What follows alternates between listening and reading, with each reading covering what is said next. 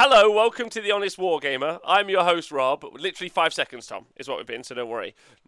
That's a lot. I promise you, it's been 5 seconds. 5 seconds.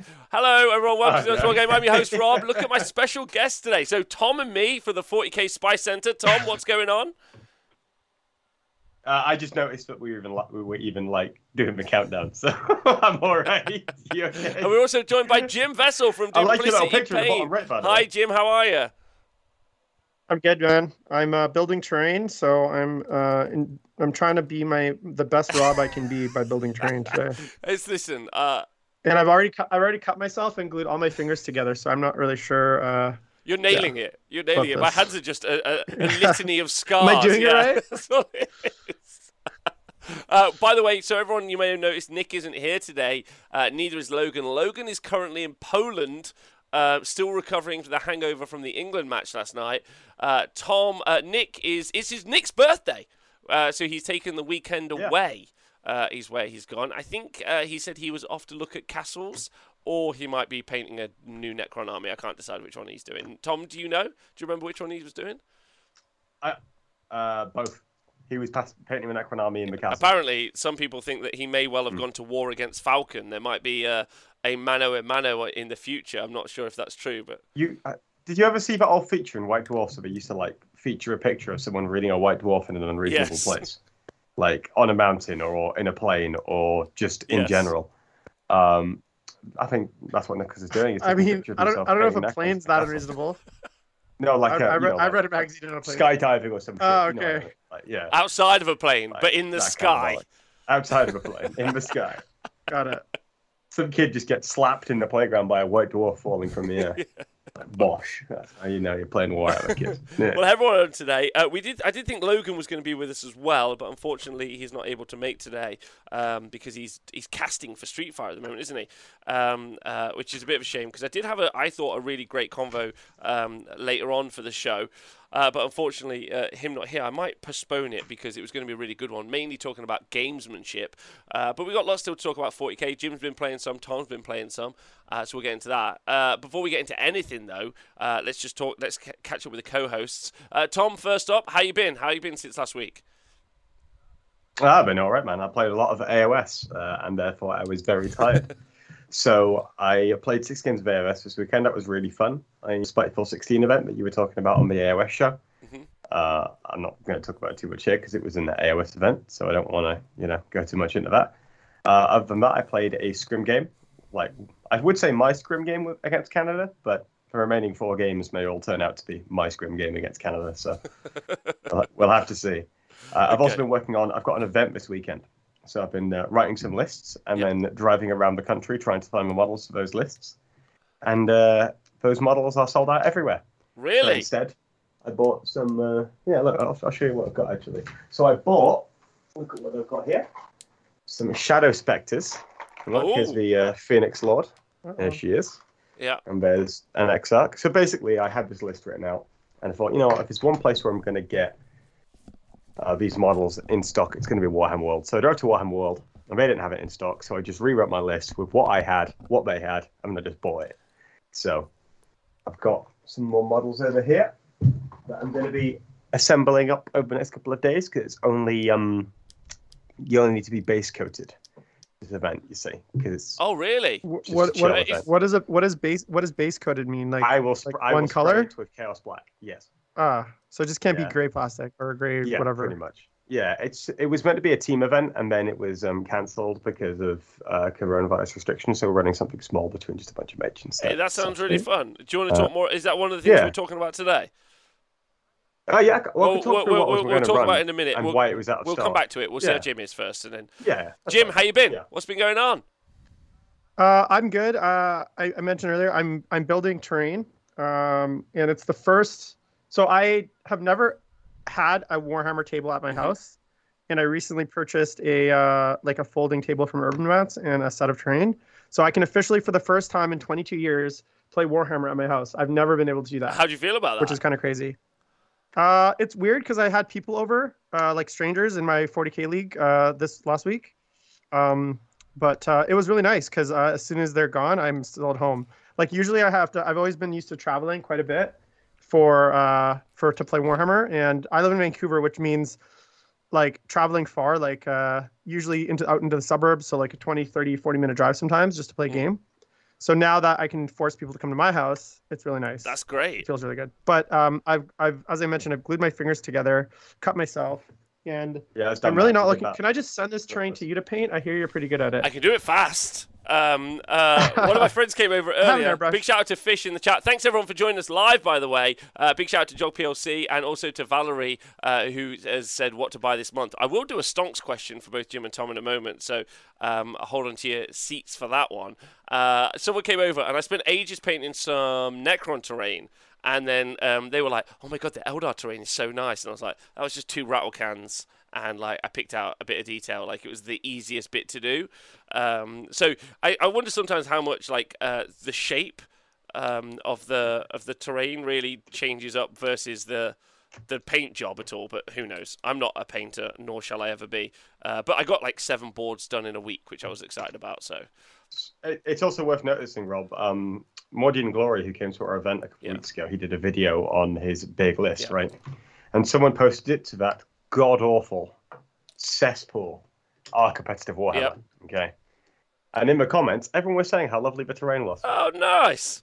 Because they are narrative gamers over there, so they will really appreciate, great narrative, great, aesthetics. So that's some lovely comments to say about your terrain. Get me that. Because the rest of it is cursed, mate. The rest of it is cursed. Okay. All right. Okay. It's not bad things. It's not bad things about the event. It's just people saying silly things. Okay. Well, that's fine then. I won't go there. It sounds like Camelot. 'Tis a silly place. Hey, Dan Brook. Jim, you've got your terrain? You should shout out your terrain because that's actually quite cool. What you were telling me. Yeah, so this is it's a terrain set from my buddy Dan Miner. He's actually the kind of the local TO. I had him on one of the shows a little while ago, but it's basically called I don't even know what it's called, but basically it's like a set of terrain, and it's kind of what are those Russian dolls called? Oh wow, there's a name for them. Russian dolls. That'll do. No, there's a name for them. Matryoshka dolls, babushka dolls, nesting dolls. Babushka is grandma. No, nesting dolls. Nesting dolls is what they are, definitely. Dolls. So basically, the whole terrain set basically fits inside a. So this is kind of like the largest piece. It's basically this half the size of a banker's box, and it goes together.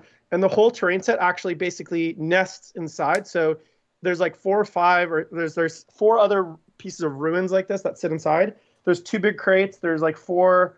There's craters. There's a forest template, and then there's like another set of like these like walls. Basically, they all basically nest inside this, and then there's a lid, and you can fit 2 of these sets in a banker's box, like a traditional banker's box, and it's called the bookshelf train series. I just remembered. So actually, this whole thing I can just basically slide onto my bookshelf behind me, and then I have my whole table there in one kind of set. So it's really handy. Obviously, it's MDF, so you gotta assemble it and build it. And if you want to check it out, I'm not paid by this. You can check out Miner Creations, MINER creations.com. My buddy sells them. I think they're about $220 Canadian, which sounds like a lot, but for what you're getting a whole basically table set of terrain. It's a pretty good deal. So, and that's, if you're American, that's like $50, and I don't know, it's probably like 100 euros. So I don't know how much terrain is there, but obviously not as cheap as if you're going to 3D print it yourself, but I don't know, I'm a bit sick of 3D printing, if I'm honest with you right now today. I spent a while fixing a bunch of 3D printers this week, and then they all just were like, no, we refuse to print these things for you, Rob. So I'm livid at the moment when it comes to the 3D printed terrain. So like, just, for pennies, someone else can just send it you for a little bit more. Is there an MDF shortage? There's a wood shortage, right? I think that's one of the things that's been apparently a shortage at the moment. I'm not sure, but yeah. I'm not an expert on supply chain of wood. I don't know anything about wood deliveries. Right, okay, before we get into the news section of the show, I am going to talk to you two. I'm going to ask you both, if either of you got a stonks for this week. It happened to be, it's just a last minute question, but I wonder if either of you two got a stonks for the market, because Valerie was asking earlier. Have you got something you think is big to buy? Can it be a sell? Yeah, it can be a sell, 100%. Just sell your Chaos Space Marines, guys, because we're not getting a codex for many years based on the garbage that they're going to be releasing in this second Warzone book.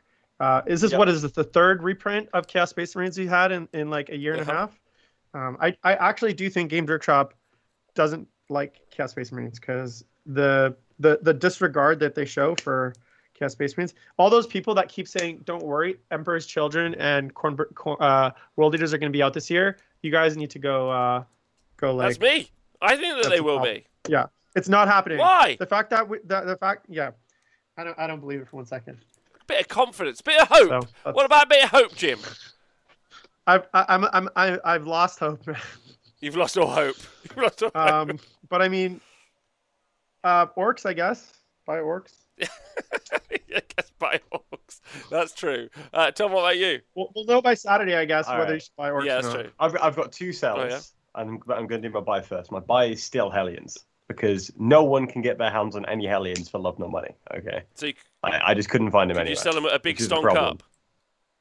You could keep that price is going all the way to the moon. Really? Mate. It's not dipping anytime soon. Yeah. Hellions are just insane. Okay. The sell is firstly sell your entire 40k collection because the game is doomed. But if you really are desperate to play 40k, I would recommend you sell Cronus because those bad boys are not getting any higher in price because they suck. But for some reason, certain people think they're good because someone on the internet told them. By the way, Jim, do you know where this idea that Kronos are good came from? Because I don't. I think it's just kind of the last vestiges of this like Dark Technomancer nonsense. Because it's like I think it's the only thing with the Dark Technomancer left. I get that, but who I think decided that Cronus are good? Like, because if it was like a content creator who said, "Oh, but you can still take Cronus, they can do this, and this," they 100% did it for a meme, or they've been bought by big homunculus to lobby for Cronus sales. Okay, I just blame because all Dark these Elder things- problems on Scary. So these things are awful. They are so bad. I like how many points are they each? Actually, where's my phone? Kronos. Yeah. You're not Yeah. a fan, Tom. No. I need to find out how many points these garbage cans are. Like they suck so bad. In fact, instead I'm going to open the app of the year, and I'm gonna get my detachment out. War Scroll Builder. Oh wait. yeah, I was gonna say. Yeah. Yeah. Is that War Scroll Builder is the third party one, right? Yes. Okay. What's the name of the GW War Scroll Builder? It's like What is it called? So Zia, right? No, that's Okay. Age of Sigmar. oh sorry. Yeah, okay. Yeah. So it's War Scroll Builder. What's your Oh yeah, point? War Scroll Builder. No, isn't there a GW version of Rules? Isn't there like an official War? Because War Scroll Builder isn't it third party? War Scroll Builder for Age of Sigmar is third party-ish and is hosted on the community site. Their list building app is weird. Azia, which was in their app, but they're discontinuing it to, and I quote, build on the success of the 40k app, unquote. That said, I am on 40k app now. Look, there it is. Good. Look at this bad boy. Yeah, there it is. I've leaked the exclusive content. Ugh. Trouble now, boys. Okay. So I'm looking at this. It's 70 points per model. So a squad of 3 is 210 points. Right. I just noticed we're toughness 6 as well, not toughness 7. So it's even shittier than I thought. Okay, fine. For that, you basically get the same output as you would from a squad of 10 Rax's liquefier guns, which is a lot worse. You get some extra shots that hit on force because you're probably advancing. You move like a bus. You don't move very quickly. And then in melee, you've got 4 attacks each. So if you move into your opponent, you really don't really do too much either, and you fall over really quickly. So I played against Diogo, Jim's Scrim teammate, yesterday, and his Cronus. And to be clear, just my Scrim teammate, Diogo in general. Not your life, mate. He's he was fine. I like Diogo. I enjoyed playing with him. Yeah, it was good. So I thought I was just going through the game because it's probably easier. He got first turn. We were playing Drukhari mirror match, but I was playing a weird Drukhari build I didn't really like, but I liked it more as the game went on. So I had 3 squads of 10 Hellions. It was all patrols. I had 1 Succubus, 1 Archon, 2 Lilith, and then I had 2 squads of Blood Brides, 2 Courts of the Archon with 4 Slith 4 ghouls in each, and 5 Raiders. Sorry, how many Urgals? 4 in each squad. So that's 12 Urgals? No, so I only had 2 Courts. So it was 2 courts of 4 and 4. And then I had a second Archon with Helm of Spite for a deny, and then I had Ancient Evil on the first Archon, which is really important. So basically, I have 3 squads of Hellions, 2 squads of Court of the Archon, and then 2 squads of Blood Brides. And then I have a Fight's Last Mechanic in the Ancient Evil, and I have 5 Raiders. So basically, it's just me just constantly pumping stuff into the middle and charging you with like either the Hellions who are then rerolling to wound, or the Blood Brides who are fighting twice and rerolling to wound. So it was okay. He went first, pushed forward. He had 9 Cronus, I've already mentioned, and then he just had a bunch of other like shit running around. He had a Raider that he pushed forward with his Trueborn, and I was just like, oh, okay then. We were playing a retrieval mission, and I thought, well, I can easily trade up here. I just kill this Raider. I jump my Hellions over. I then shoot all the Trueborn inside and I jump back, and I've lost 1 Raider. And I killed a Raider and a squad of Trueborn have traded up, and I'm going second, which I should be trading up anyway because we've got more redundancy than he does. Yeah. He flies his 1 Raider forward with his Trueborn, instantly pops one of my Raiders, and I'm like, okay, that's kind of unlucky, but never mind. I then jump my Hellions forward. I fire all 4 of my remaining Raiders and my Trueborn all into this 1 Raider, and I don't kill it. And at this point, I'm just like, oh, fuck. Because now he's got basically just an entire squad of Trueborn just in my deployment zone in his turn going in, which means he can just knock me off primaries. He can get max engaged, and I'm just like, that's a 5-point swing. It's pretty big. So I also probably am going to lose the Hellions at this point as well. So I charge the Hellions in, kill his Raider, so I'm at least not losing the grind them down point because he took that as a secondary, and as he's killed a unit, that means he gets 3 points. So I kill that, I then lose my Hellions. So now I've just traded my Hellions and a Raider for his Raider, and I'm just like, great, fine. It wouldn't necessarily be an issue. He then runs over, kills my Hellions, fine, not a problem. He knocks me off my objectives, so I'm on 5 points of primaries. And then he pushes Kronos up. And I'm like, okay, well, I should be able to kill at least 1 squad of Kronos here. I don't kill 1 squad of Kronos. I don't even kill 1 Kronos. He's got 1 Kronos left on 1 wound, and then the rest are full HP. So he's basically just done the same thing again, and I lose another squad of Hellions just trying to push him off, where I completely failed to do so because he passed a bunch of stuff, which is fine. Like, it's not necessarily an issue losing the Hellions because I have loads of stuff to pump in. The issue is more that he's just constantly in my deployment zone, just knocking me off points. Yep. And this is because of the Trueborn, right? This is because I've just failed to kill the transports that he's coming up with, right? Okay. Initially. So I had to then commit points to kill the Trueborn in the next turn, which meant I couldn't kill many Kronos. But even managed to kill more Kronos than that, but it's fine. He then makes a bit of a mistake in turn 3, and we talked through after the game, in that he pushes all of his remaining Kronos up, and he bunches 2 squads of Kronos next to each other, and then he has one a little bit further up on the other side. But what that means is that if I then just take all my units, because obviously I've got a bunch of units fighting first, I've got a fight last mechanic, because he threw some Blood Brides in there as well. I can just charge him with everything and just wipe most of his stuff. And because he's just lobbed it all in my face, he doesn't have anything to countercharge me with after that, right? So he should have held some stuff back. All this stuff. He should have held one of the squads of Kronos back, is the conclusion we came to after the game. And that way, he can then, if I want to go and clear out, I overextend and lose my stuff. And if I don't want to go and clear out, I then just can't kill enough stuff because I physically can't go out and reach, which means it just keeps me pinned in my deployment zone for even longer. So I wipe all that and then just start pushing in.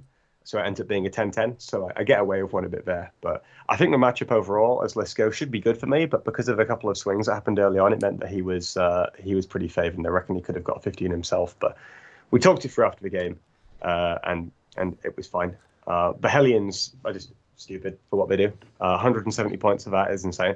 And 2 CP effectively. So can you talk to me? Hey, Nurgle Matthew, big love to you and everyone in the chat. Thanks for haying. So what do the Hellions do? Talk me through it. Like, what do they do? So the Hellions jump over. They go 14 inches after turn 2. They can advance and charge, so they can go up to 20 inches and then charge you. They have 41 attacks if you give them Adrenalite, which is the drug for +1 attack, and then you can use a stratagem from Cult of Strife to give them reroll to wound in combat. So they are, I believe, Strength 4, Rend 1, or they'll be Rend 2 if they roll 6 to wound. Damage 2, rerolling to wound with 2 CP. And they're hitting on 2s from turn 3 onwards, which is insane. Like, they hit like a bus. The problem with the Cronus is that they don't really do anything. They've got 2d6 shots each. Then one of those d6 require rolls to hit, and they don't hit very well. And then they're winning on like 4s or 3s with pretty much everything. And in combat, they're not much better. They've got 4 attacks. They're not very good at all. So they don't really do too much in terms of damage. And they're also not that durable either. They've got a 3-up armor save, 6+ invulnerable until turn 4 when they get a 5+. And then they've got a 5+ DPR, 7 wounds. They don't really do too much, man. Like they fall over, like Admech will fall over. So you're saying the Resistance will Hellions fall don't do over, so Marines much will because fall over. Hellions. No, I'm saying the Kronos don't do so Right. much. But what I was asking, what the do the Hellions- Hellions do? I know. I was explaining the Hellions and why they were good. They also have the ability to, if they kill a unit in melee, they can get a 4+ multiple save for the next turn, Okay. which makes them hard to shift. But that's pretty much it. The Hellions are quite simple. The Kronos, I was talking about why I wanted to sell them initially. And that's because for some reason they're highly rated because of the one thing where the liquefier gun mechanic did not get touched for the purposes of a flamer weapon. But they're also 70 points for one of those. And I'm just like, it's not really worth it, man. It's not really worth it at all. So You don't rate it. Speaking of Hey, 70 points, can we talk about how Iron Strider horse dudes with the Cognus Lascades are 65 points, and obliterators that are like objectively worse in every measurable way are 110 points? No, I don't obliterators know are why not Jim hates the 110. Space Marine They are faction, not so 110. Obliterators are 110. Shut Yeah. up. So you got 2 less wounds, I can check. 1 less toughness, 1 less strength, 6 less movement. You get one more save. You get native deep strike, but who cares? You got 24-inch range and a random gun that may or may not actually kill anything because it could be end up damage 1. Holy and they're shit, dude. almost twice the cost. I'll have you know, Jim, actually, I just checked. Obliterators are 105 points. So they're good Oh, value. you know what, guys? 105. Wow. They're good value, please. I think you should buy all the Obliterators. You know? Yeah. I don't know why. I actually played a list recently where I was like, oh, obliterators and drop pods, it's going to be awesome. And then I realized I'm putting 310 points of a unit that already deep strikes in a model that... I was like, no one will see it coming. Obliterators turn 1. Yeah, it didn't work I'll out. just be confused as to what you've taken the drop pod for.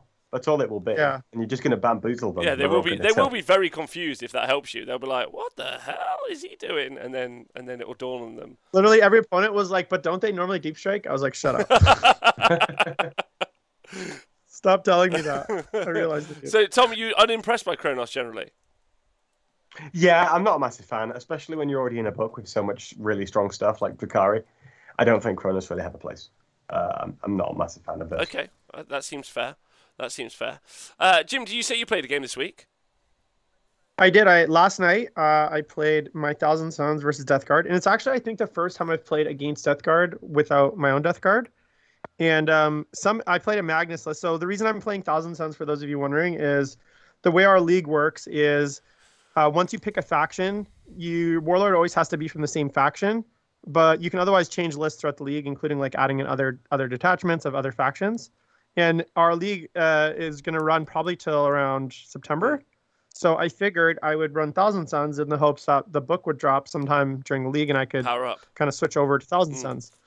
But of course, I don't really actually even know how to play Thousand Suns anymore. So I ran a Magnus list with a chicken. So I ran Magnus primary with a Terminator Sorcerer, 10 Cultists, a Contemptor with Volkites, and then a Leviathan with a Siege Claw and the Gravflex Bombard. And then I ran Demons, the Super Chicken with 25 Horrors, 8 Nurglings, and 200 Summoning Points. And somehow, the only reason I won the game was because we played Scorched Earth, which is pitch. It's basically pitch battle where it's like 24 inches across. Yep. And Magnus managed to, on a 4+ save, because he took turn 1, he managed to tank 3 Plague Burst Crawlers with entropy cannons, everything from them into him, and took 1 wound. So I was rolling, and he wounded too with his entropy cannons, right? Because they wound on 3s, and he gets reroll 1s because of the poison or the plague weapon. So literally, I made on the entropy cannons, I made 8 out of 8, or like 7 out of 8, or 6. I don't even know how many, but I made a lot of 4+ saves that I shouldn't have. And then same with his mortar, and then I ended up just healing him, and that was kind of the name of the game. Like he would do damage to Magnus, and then between temporal manipulation and then the other strat where if I roll a 9+ on a spell, I can spend a CP to heal D3. I was healing Magnus like 2d3 a turn, which is nasty, especially as we got 3++ and -1 hit. And he was just basically tanking. Eventually, he died to 10 Blightlord Terminators with the Biologist Putrefier with the mortal wounds.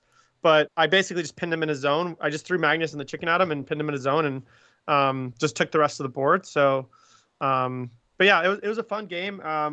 Death Guard are actually like pretty good into that matchup, I think. And he's a guy that like played quite well in 8th edition, but just hasn't played a lot of 9th. This was, I think, his maybe second game of 9th, because he's been in lockdown too. We're actually basically almost fully out of lockdown here, so a lot of people are starting to actually play games, and all the people that basically didn't bother with TTS haven't actually even played games at all for the last like year and a half.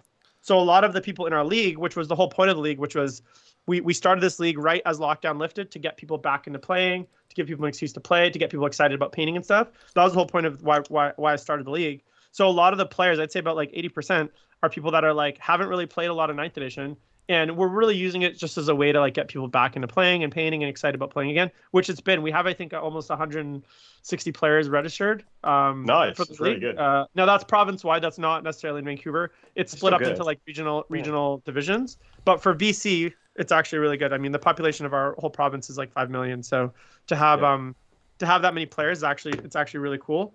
So that was my game, and I have a TTS game on Saturday against AdMech, so it'll be my first game against the new AdMech, and I'm running the exact same list, which means all of my...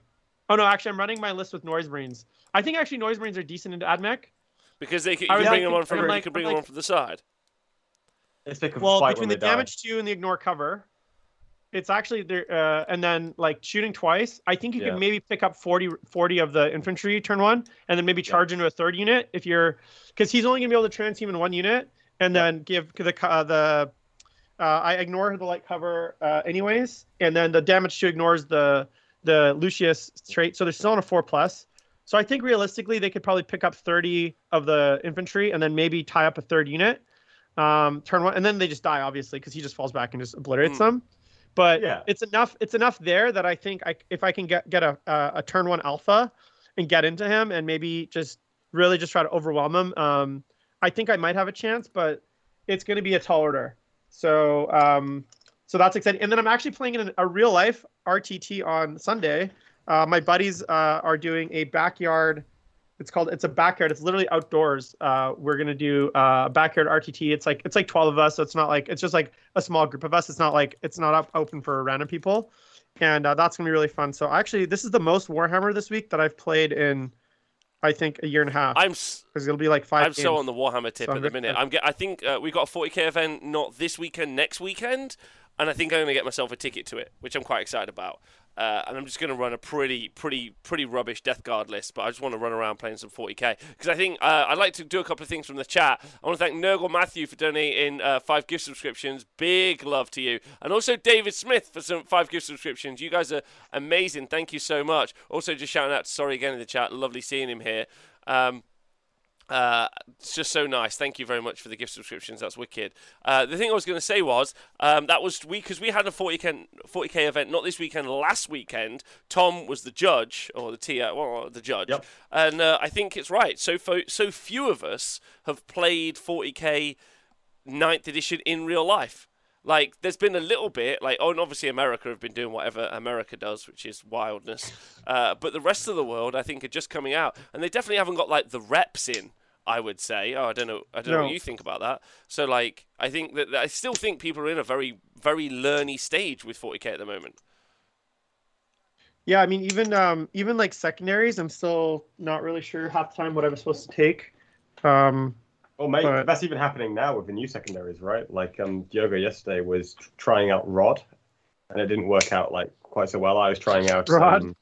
I was trying out what's it called? The Finbar Ranks equivalent now. Right. And that was working okay as well. So we're still learning about new secondaries as well with the new chapter approved, right? Do you think other than just not having so much experience with it as well, there's also the game is deeper kind of a statement, because of the secondary choices, you think that's not really true, we just need the reps? Well, I don't know. Just need the reps, I think. Yeah, I think it's a big part, but I'm finding a lot of struggle with secondaries. Okay. I feel like in 8th you could build good lists a lot more easy to match the secondaries. Now it's because I'm running a lot of weird lists, secondaries are often hard to choose, especially trying to pick a good one from each category. Sometimes you just kind of you're picking secondaries and you're this is kind of the best that like It's just the best engage as while we good as it's gonna stand get. over time, right? Yeah, Or it's like you end up just taking timers. the engage basically, and then maybe like a killing a killing secondary of some kind, and then something else, right? Like and then I guess I'll take like rod or maybe raise the banners. Yeah. It's kind of like I just feel like it's the update they did to the secondaries didn't really do much. I would have liked, yeah. Sure, agreed. So, It made scramblers more viable, but that's about it, really, I think. and I'll be honest, I've never liked the action mechanic as a general. Like, I don't like the idea that um, some lists are kind of haves and haves nots when it comes to like units that can perform actions, right? Like, especially because a lot of them are relegated to like infantry. So if I'm playing, say, like certain armies, it's gonna be a lot easier for me to have lots of different units that can perform actions, or I can have very cheap units that can perform actions, like servitors, stuff like that. Whereas some armies just don't have that kind of like cheap action monkeys, and I just find that I don't like that mechanic. I've got a theory about this. So a lot of the secondaries seem to revolve around making you build specific things into your list specifically to do those. Do you think that Games Workshop did that intentionally to try and discourage people from just taking raw power in their armies? For example, if I'm taking While We Stand, I'm having to think specifically about taking 3 units that I think are going to live and therefore might not be pushing forward as aggressively. If I'm having to do actions, I'm having to spend points on units that aren't necessarily going to be shooting or fighting, they're just going to be walking around. Do you think they did that intentionally to try and make people stop taking just all-out damage in their armies and therefore make the game last longer? Because I don't think that's worked if they did intend that, but do you think that was part of the intention? Well, that's not part. Like, so it's one of the things. Sorry, Jim. I'll just jump in and you go for it. Like, one of the things that they said is like they want people engaging early. Tom, that's actually one of their core mechanics. Yeah, we've built these mechanics in. It's so whether or not they achieved that, they specifically said that what they want is people to play as like they're like everyone charge turn 1. How cool is that? Like they're like those sorts of statements. They're like we're fighting from the first turn, no positioning at all, just smash face. I played against Skinks, man. It seems to be working fine in your game. Just sorry, Jim. After you. I was just gonna say, like, the problem is, and maybe this is gonna be maybe this is an unsolvable problem. Yeah, and the more I think about it, the more I think probably is, which is, no matter what mechanic they put in, you're always gonna have armies that are better at performing those mechanics than others. So whether it's having a 20-point unit that can do secondaries. Some armies are going to be able to do that, and some armies aren't. So they're going to be able to basically achieve the secondary missions with very little sacrifice or giving up a lot in order to do that. You look at armies like Court of the Archon, like you look at things like Court of the Archon and the While We Stand. Like Dark Eldar are able to basically take that secondary with very little, with very little sacrifice. They can basically have 3 While We Stand units that are 350 to 400 points total of their army, whereas most units, sometimes one unit is 400 points in the army, one of those While We Stand units. So it's like you're always going to have this discrepancy. So I don't like the fact that I almost don't like the fact that it's so limited to like things like infantry, to things like non-characters, because what it does is it means that armies that have cheap infantry units are going to also be better at it. And it's not consistent. So for instance, raise your banners, any infantry unit can do it, but Rod, only infantry non-characters can do it. So it's like there's not consistency across these rules, right? I feel like this is always going to be the case though as well, because that's just how the game plays. Like I was talking a little bit when Drukhari dropped about why I think Drukhari are so good regardless of whether or not they got a power boost, and that's because the game is about trading and just taking lots of little units that specifically are built to do damage, because building in like resilience and durability doesn't necessarily do anything to you. You want movement so you can counter hit, and you want damage dealing, right? And you want as many small units that can hit as hard as possible as you can, right? So it's always going to be about those small little units, and therefore going full MSU, which is what Bishop wanted to do at the beginning as well. It's one of the reasons, actually, why I want to take a proper look at Gene Stealer cults as well. Now, Gene Stealer cults at the minute, I know they've got a bit of a meme rep, but in theory, I think that their book could be giga broken on drop. And the reason why I think that is because I think they play very much into this kind of stereotype of lots of individual units that can hit like a bus. Because that's what they used to do when the first Gene Stealer cult book originally dropped, right? That is their identity as a book. The problem right now is they don't hit like a bus and they're too expensive. However, when their codex drops, if they rectify that, they could cause a huge problem because their identity is very much similar to Dark Eldar in terms of how they play. I get that. I get that. So what you're saying is you think that the game state itself really is dependent on. I think the game, both from a secondary perspective and from a primary perspective, are geared towards the same type of units doing the legwork, and that plays well into Drukhari and in theory Gene Stealers as well. Okay. Yeah, I feel you by the dip. That's right. Oh, the dip. Twitch chat straight in on the dip.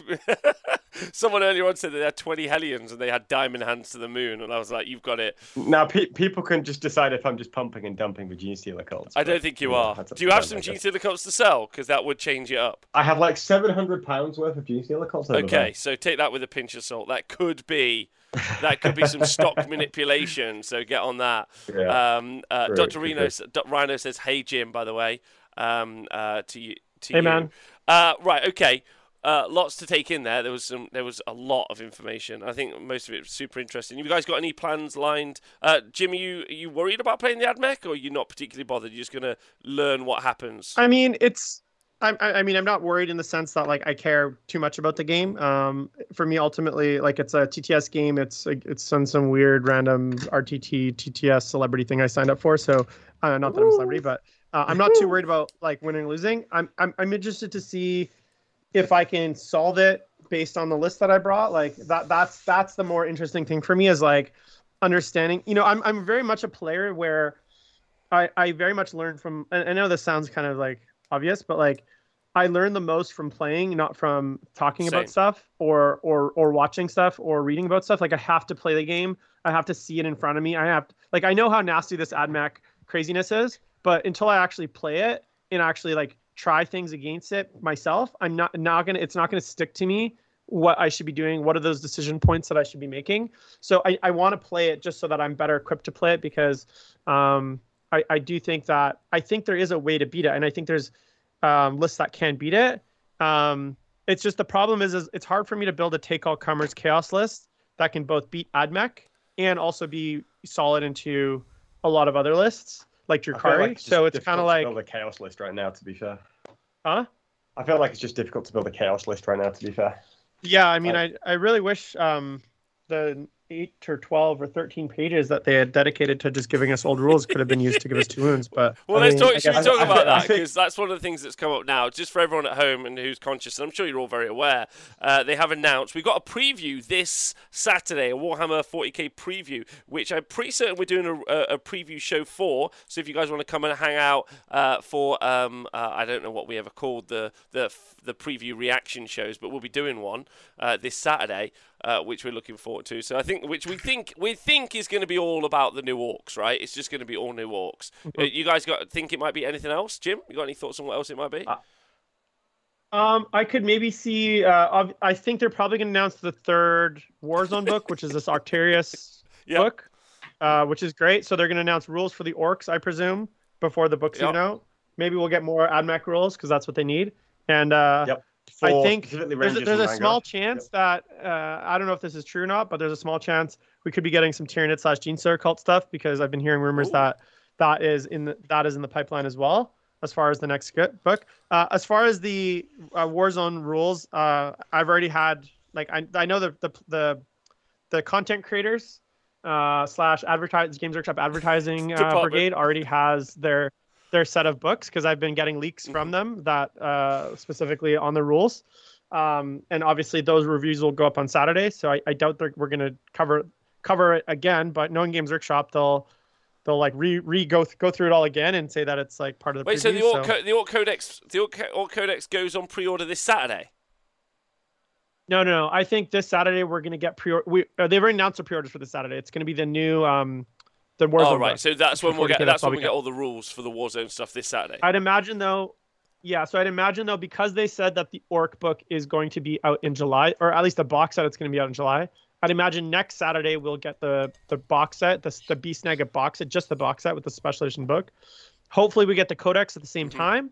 But I mean, knowing Games Workshop, they'll make you have to buy a $300 box just to get a book. Well, I'm unfortunately so I'm a keen Orc player. So they've got me by the short and curlies, because I would like to, as quickly as possible. I think the Death Guard list, like I painted up the Death Guard over Christmas, right? I like, and Jim, you've been playing it, and Tom, you've been playing against it and around it a lot. I think, unfortunately, it's just limited in width as a book. I don't think it's a particularly wide book, which is fine, right? Because I think it's the perfect fallback book. You know, like, I don't know what I want to play this weekend.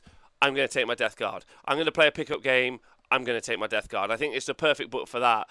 I think the Orc book will be a really good wide book to play. And one of my goals this year is, because lockdown's been not the best, and one of my goals is, especially because we've got the venue now, is play in as many events as possible. Like, if there's a spare ticket going at our event here at the weekend, I'm going to snipe it. You know, until we start doing... I'm going to give it a couple of months before we do coverage as well as events at the same time here from the arena, but we will be doing that as well.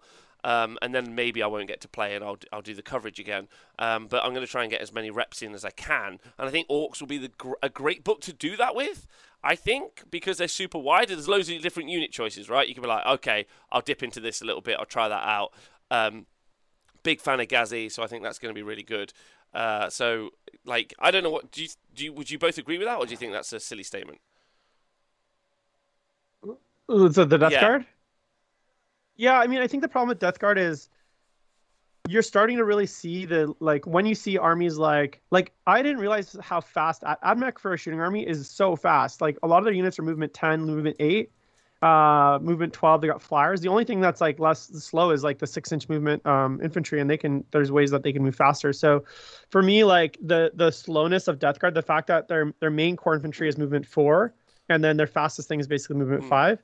When you take out Forge World, which I know it is part of the game, but like removing Forge World, the army just doesn't have the tools to actually like hurt you on its terms. Like, it's really limited to short range mid board actions, and the fact that things like AdMech, Drukarian Sisters are so fast means they can really dictate when and where they play the game is played, and you're just basically at the mercy of the speed of those armies. Like, they can basically hide their entire army behind cover and then pop out and kill you. Death Guard can't do that because they're just too slow. Right, so if there is a barricade or something, you know, most of their killing units are infantry. Plaguebear's Crawlers are good, but again, you know, they're not as like I'd rather take 3 chickens for 1 Plaguebear's Crawler. Oh my god, with I also have an AdMech army as well, and that's the terror, because I also, by the way, don't need to purchase 100 Vanguard, or Rangers. Like, neither of those two. I've got them, and I have 50, maybe 60 painted already. The rest built and just ready to paint, and I'm like, I just don't know if I want to run that, to be honest. Like, the Iron Striders I like because they're such a utility piece. Like how could you not love what Iron Striders do? They're fast, they're super killy, like, they're really, really effective. Like, I would like to run Iron Striders. I just don't know if I want to move all those AdMech around, if I'm 100% honest. Like, it's just a bit much. But I also think the AdMech are some of the coolest models in, like, it's like playing much cooler Guard, in my opinion. Like, the story's cooler, the models are cooler. It's Guard, but cool. So, I agree. Why wouldn't...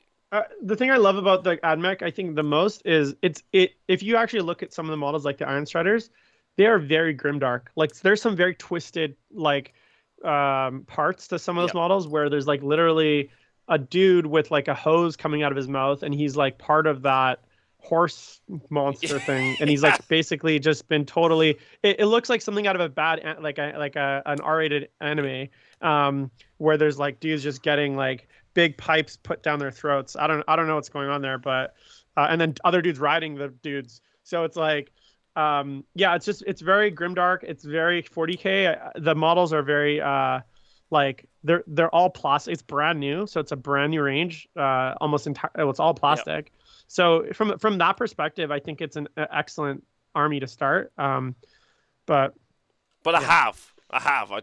Anyway, but that's the news. Tom, what do you think about the Death Guard statement, or do you think, obvious? Oh no, I can go with Death Guard statement. So it comes back to the point I was making earlier about speed and damage, right? Things that Death Guard don't have, and instead they pump all their points cost into resilience. Now, I think they're okay for now in teams because they allow you to get like a consistent 5 points base hit while we stand on one objective. In a couple of missions, it's probably fine. Like Vital Intelligence is a good one because you can just walk center and just threaten 5 objectives immediately, right? But the problem is that you've got 9 missions. And a lot of things like Retrieval Mission, you suddenly have a problem, even though Hammer and Anvil is probably a better deployment type for you. All the objectives are very much buried in your opponent's deployment zone. And also, you can get dragged down by your opponent quite quickly because even though you're quite durable, I mean, you still don't have like a great invulnerable save. You still don't have a DPR at all, do you? So if you start failing saves, it still like starts to drag you down. Oh, no, thank you, Nogma, for giving a gift to Vic, by the way. Hi, Vic. Nice to see Vic. you. But, also, shout out to Vic, who says, yo, guys, listen to the podcast most days on my commute. Keep up the amazing work. Give good shout out to the podcast, bro. Stay hydrated. Hope you're well.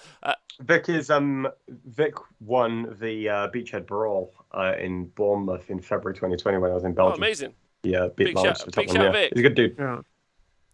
I was gonna say, Tom, like the thing is, people think that Death Guard are resilient, but they literally like their entire stratagem and gameplay is based not around resiliency. Like they don't have a single stratagem that gives them something like Transhuman, a single stratagem that gives them a feel no pain, a single stratagem that improves armor save. Gives you -1 toughness to the opponent. A single stratagem that improves their armor save. They literally don't have a single stratagem that actually makes them more defensive or more harder to kill. Everything that they have is either based around characters doing mortal wounds, which is really bizarre, and the timing of those stratagems is really bizarre, or around making bolters better. Great, okay, cool. Like or doing a little bit more damage at 24 inches. Like the whole mechanics and the way that like the core data sheets are actually quite good.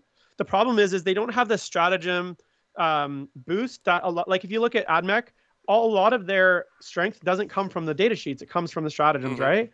And I feel like a lot of the spice of any army, the way that an army actually plays, is actually more dependent on the stratagems than the data sheets. Yes, damage resistance 1 is good, but that alone it can't be the only thing that they have that makes them defensive. And the amount of speed you give up, the amount of firepower you give up, the amount of things that you give up just for that little extra DR1, it's just not proportional, especially given the prevalence of damage 2, damage 3, damage D3 plus 3 weapons, where it's basically just non-existent. And I don't know who wrote those stratagems, but you'd think that an army that's literally supposed to be the strongest would have at least one stratagem where you could give a unit of 5+ feel no pain for 1 phase, or a transhuman for 1 phase, or extra armor save. Yeah, it just doesn't make sense the way that they do it. If you took the current Grey Knight Codex with its Psychic Awakening, you stripped out the tights, you stripped out the so that includes a bonus smite.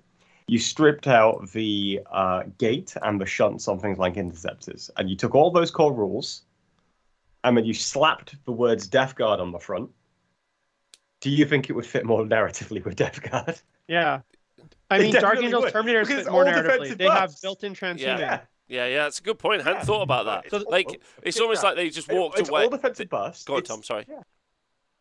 No, it's all defensive buffs. It's slow moving. It gives you the ability to reach out and grab stuff, even though you shouldn't really be able to. You just slap Death Guard on that bad boy, and it's more Death Guard than Death Guard is. That's so interesting. Right. That is so interesting. And when I look at like this is the thing that makes me the saddest, and I can talk about this forever.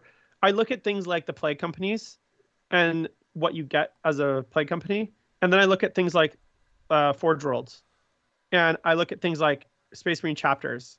Like the Space Marine chapters in the book, and I look at things like Drukhari Covens, and it's like the disparity in bonuses to your army between a plague company where you literally get a warlord trait, a mediocre stratagem, and a relic that is not great, to you don't get any sort of army-wide bonus, you don't get any sort of like that is like meaningful. And if you look at all those other armies, they do get something like that, right? Like. So it's like, why is it that, and that's my big fear about Thousand Suns. Like you looked at the Thousand Suns supplement in Psychic Awakening, and all you got was a spell, a warlord trait, and I think a relic. And now you got the 8 different disciples, right? And that was like, well, yeah, you had 8. You had the Cult of the Legion, and what I'm really concerned about is they're going to give you a very mediocre. And here's the thing: the actual mediocre, this is the part that makes no sense. The Legion trait literally doesn't work on any of the demon engines. You literally have a Legion trait that for no particular reason doesn't work on the Legion the demon engines. Does any of the, like for instance Mars stuff not work on the vehicle, like the models that randomly? No, like it's this like weird lack of universality in the rules. The fact that all of the demon engines are not Bubonic Astartes literally blows my mind. Yeah. It's just like who was smoking what when they decided, but yeah, your Hellbrutes are. And so you don't get Legion traits on any of your demon engines. And you get a strat for your Hellbrute as well. You get a strat for your Hellbrute as well. And your Land Raider. Sorry, the Land Raider is also Bubonic starters. That's the only 2 vehicles in the whole book that are Bubonic. Yeah, the Land Raider sucks on its own, so it doesn't matter. It just doesn't make sense. Like it's like there's this inconsistency. Now I'm okay with it because in my eyes, Death Guard, it's like a Phase 1 book. So Death Guard, Necrons, Space Marines. Although Space Marines do have quite a bit of play still with things like White Scars and some of the other books. Yeah, but ultimately, like, and the thing is, I know we're gonna get another Space Marine book though. That's the thing. This is gonna be the only Death Guard book we get for the entire edition, just like it was last edition. Yeah, but Jim, you might get 2 Chaos Space Marine codexes again. Oh, this entire conversation is led off the bat that we're talking about this weekend in the news section, that we're going to be getting our second Warzone book. And I think, Jim, you've already talked about it a little bit, but it's true, and Coloru's making it, mentioning it again, that the Chaos Space Marines aren't getting an update. Will they, are they not even going to just, in this book, just give them 2 wounds? Just as simple as that. Just be like, boom. 2 wounds, boys. Here's the update. Do you think that they're not going to at least bring that bit in? Because why wouldn't they? Like, it just brings some parity in halfway through. Yeah, I mean, the chat doesn't seem. The chat also doesn't seem to think so. Tom, do you think that they'll bring 2 wounds in? It's 100% not in there because I know as a fact it's not in there. Like from confirmed. The other thing too, it bothers me is like, how many pages is that reprint going to be?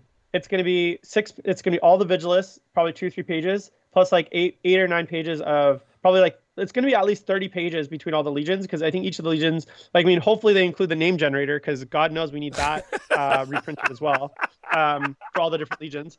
But I just for all of that work, they could have literally put out a 2-page or 1-page FAQ to update Chaos Space Marines to 2 wounds, including updated points, and that would instantly have made the faction 1,000 times better. And at least somewhat up to date. And the thing that worries me is because we're getting an update here, it's a signal that we're not getting a codex soon, right? Because if we were getting a codex soon, they would have saved this stuff for say we're getting the codex in the next year, they would probably have just saved it for the codex. Yep.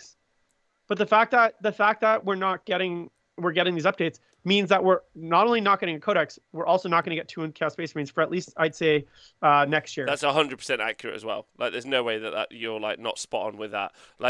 Or alternatively, they'll reprint this, and then in 3 months they'll be like, "Here's your new codex with the same rules again for the 3rd time." Still only got 1. No, but we already know that's not the case, right? Because we know the order. At least it's Orcs, it's Thousand Sons, it's Grey Knights. So unless it's after those, but I think it's going to be a new faction after that, which we might see a little bit of an allusion to. That's my guess, and it's a wild guess, but that's where I'm at with that on that particular front at the moment. I could be wrong, but that's kind of where I'm going with it in my mind. So we'll see. Because that's the Warzone stuff, and we're also getting the update to AdMech, right? So AdMech are getting better. So the one saving grace is that they did confirm that AdMech stuff is an army of renown. Yeah. And so far, the armies of renowns have not been competitive. Yeah. Right? But given that it's AdMech, it's probably going to be the first competitive army of renown, to be honest. So it'll be interesting to see what the restrictions are. And the problem is it'll be competitive, not necessarily because it'll just be worse competitive. You know what I'm saying? You'll be like, why did you bother taking this army of renown when the just basic stuff is better? But it'll probably still be competitive in some way. Okay, yeah, so that's the book. I can't believe they might announce a 3rd book, but we think the 3rd Warzone book is going to be Orcs versus Nids, right? It'll be this Octarius, Warzone Octarius, or whatever they're talking about. They did also, I don't know if this is true, but maybe this is, a lot of people have been psychoanalyzing, breaking down the pictures, and it looks like there's a Death Corps of Krieg model in the some of the artwork. Well, there's a speculation that there could be new Death Corps of Krieg models announced. There's definitely Guard. I know for a fact, this is from one of my coffee shop rumors, I know there's a Guard refresh at some point, new model range. So here's what I think is going to happen on the reveal, because I didn't go. I think they're going to do Armageddon. They're doing Armageddon. Yeah. Steel Legion is going to be Orcs and Oh no, was Krieg on Armageddon as well? It's Steel Legion, I think. They look similar though, don't they? Yeah, they're basically the same. It's just they're slightly less. And plastic Steel Legion. Less shovels. Yeah. Yep. Yeah. Plastic Steel Legion. And dead horses. I don't know. That's what's happening. Saturday. Calling it. Not even going to be there. Just calling what are you calling it, Tom, as?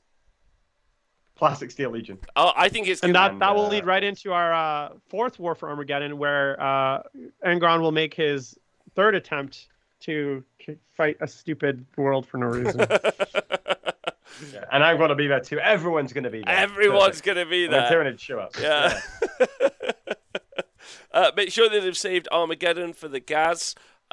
Says Connor. Yeah, but he was released ages ago, though. Now at this point, like, it's not like you're gonna hold Gazgul in like limbo for 2 years or whatever it's been since he was released. No, I think they're also like. I think also COVID and a bunch of other things. Like, I think that it feels like that they moved a load of stuff around, and the ordering is all very different to what it was. But I know for a fact that there's some Guard out there, so I can't wait to see what's happening with the Guard when they do come out. So that's this weekend, as well as the Orcs with the Orc book. And also the scuttlebutt is generally Orcs are fairly strong, and it all seems it's all about the Snoon Daka Wazbackers.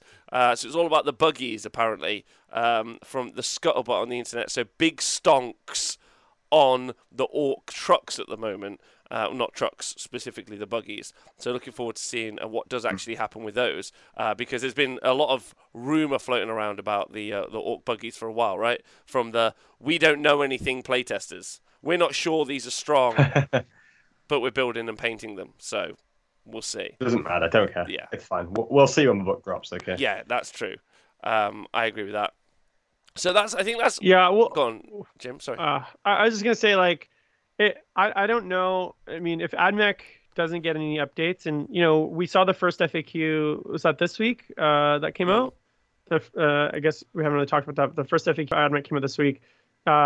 They fixed some of the more broken stuff, but unless they get a balance patch like Drukhari that limits, for instance, some of the stratagem stacking and stuff like that, I don't see how, like, they could probably pick up 100 Orc boys a turn, that AdMech army. So I just don't know how Orcs really have a shot in hell, especially with the way that AdMech can screen. Like the fact that they have things like the infiltrators, where you can start like super cheap units up the board turn one that move 8 inches and can basically block you out. I just don't see how Orcs have a chance against AdMech. Toughness 5, Jim. Toughness 5. Have I told you Auto about wound that? on force to hit. Too many bodies. too many bodies. What do you think the Orc? How many points do you think the Orc boys is going to be? How many points do you think Orc boys is going to be up toughness 5? 7 or 8. 8? Jesus. Yeah. Yeah, I think 8. Do you think that's too cheap?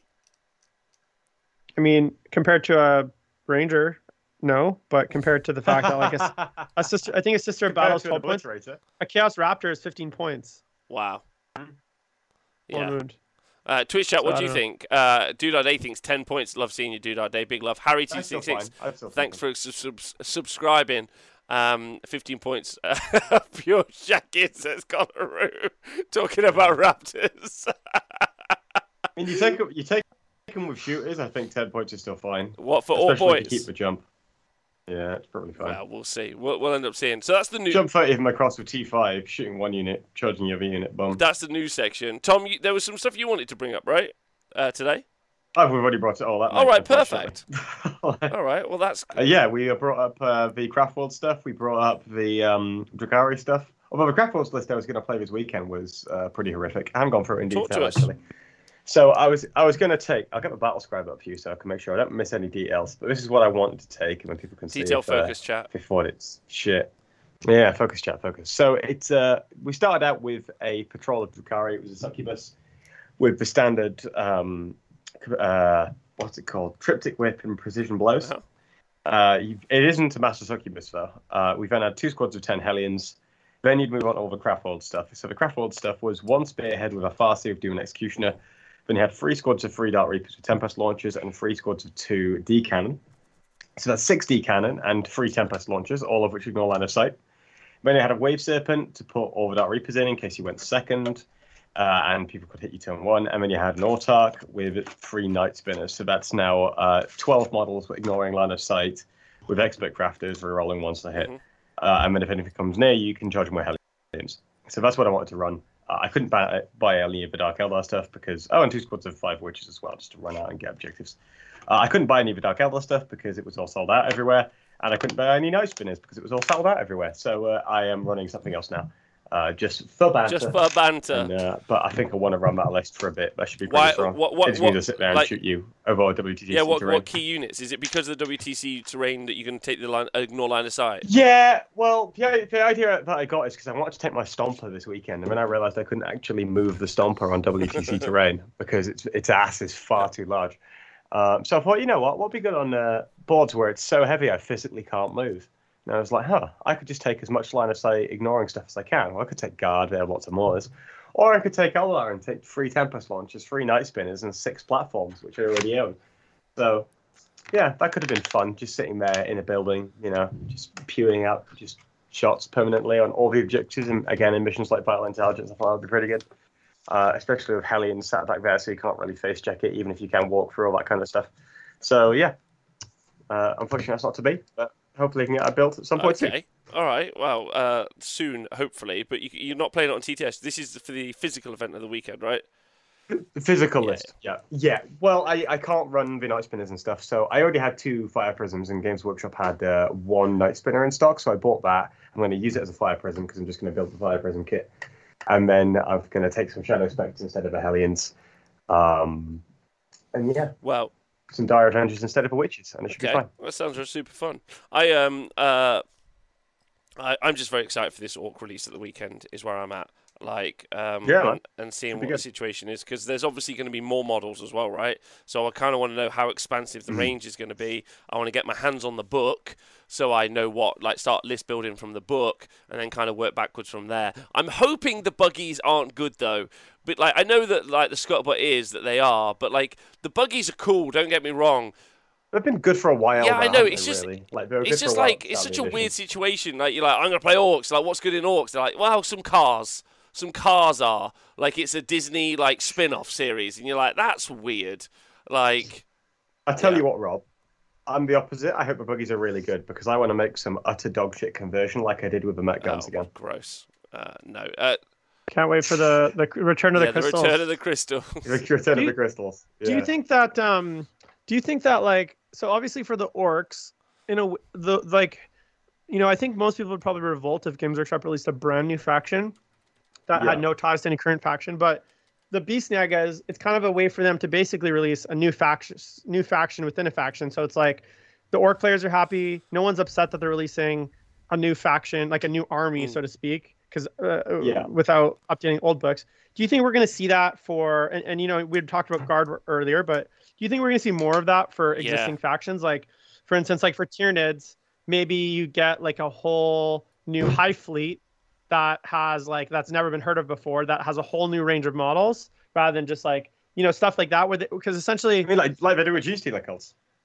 Yeah, I guess Genestealer cults, but Genestealer cults it's like they did with Necrons. To be fair. They were basically they were we're redoing Necrons, but it's a different Necron dynasty that's the main dynasty now because the Silent King's back. I agree with you, Jim, 100%. Because really it's basically a Orc refresh. New boys, new characters. It's a complete Orc refresh, but it's rebranded as it's a separate Orc army. Yeah. But it's not.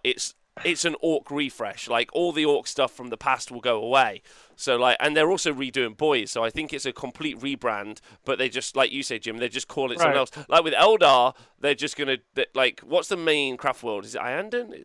So they could do. There isn't really one. It's There's Ulthwé, one is Simhan, but Ulthwé. No, I think they could do something though, for instance, if it is, they mentioned chat, someone could do they do Exodites or Corsairs or something along those lines, where it's because they want to release a whole bunch of new Eldar stuff, but they can only at some point. I mean, obviously Eldar is not a good example because half their kits are still from 1993, but there's going to be armies eventually that don't actually need new kits. They don't have a lot of new kits to refresh. So when their time comes, instead of say just Tau's a good example. I think most of their stuff is plastic at this point. So if they want to do a Tau release, I think they'd have to be okay, we're gonna do the Farsight, the Kroot, or the Demiurge or whatever. Here's a Kroot Vespid faction, and it's a whole bunch of new kits and other stuff for Tau. I feel that's because they Tau I don't think have much Finecast left at this point. And that way they can still say they're kind of doing new Tau kits, but it's not technically a new army, but it is a new army. Do you know what I'm saying? 100%. What do you think, Tom? of how they're going to do new factions. I think there's a lot of room in 40k universe to do I that think anyway, so. right? You already have, for example, Tau Empire. You could go like a Kroot book. You could go a Vespid book. If you wanted to really build out one of those rages, you could. Although I've already been for Exodites. Squats. Yeah. Squats are 100% confirmed. I mean, it's not technically linked to really too much apart from like Shadowspear, but you just get so much like energy from certain corners of the community. Like, yeah, squats, but just that'd fly. There's a lot of room to already do a lot of creative stuff with the 40k universe. I mean, which is why it kind of makes it even more disappointing when they just release a Space Marine for the 20th time this week. Yeah, So, but they do. I think also. I'd like I think with your silly I think cow Coloru's nailed it. It's like why is there not Chaos Guard yet? Like 100%. Why there isn't Chaos? Like I remember when they did Cultists, and that was a big thing. Like that, you didn't. That's only a recent thing. Yeah, Cultists, but they haven't expanded out, like, right? They haven't even expanded. expanded it out No, because there's it's so weird. They're like, here are some kick-ass models. The only example is the Forge World stuff, where you used to have a bunch of Traitor Guard models on Forge World, like Traitor Ogrins and Traitor, Traitor fellas. So. I think that's the official name. Well, yeah, I mean they had Traitor Guard, but it was all Forge World, so it'd be cool to see a return of that. It'd be very cool. Yeah. Agreed. All right. Well, so I'm going to bring up my subject of the day, if you will, and it's not as well researched as I would have liked it. So I'm gonna half it today. Yeah, go for it. And then we'll talk about it. We'll talk about it in detail maybe next week as a proper show. I started watching a bunch of stuff online today, specifically in preparation for the show, and it was mainly competitive street chess. And also some big chess tournaments. Also, interestingly, if you if you type in gamesmanship, tabletop gamesmanship, like the 8th video is Neil on Vanguard Tactics talking about cheating in 40k, which I think is interesting. Yeah.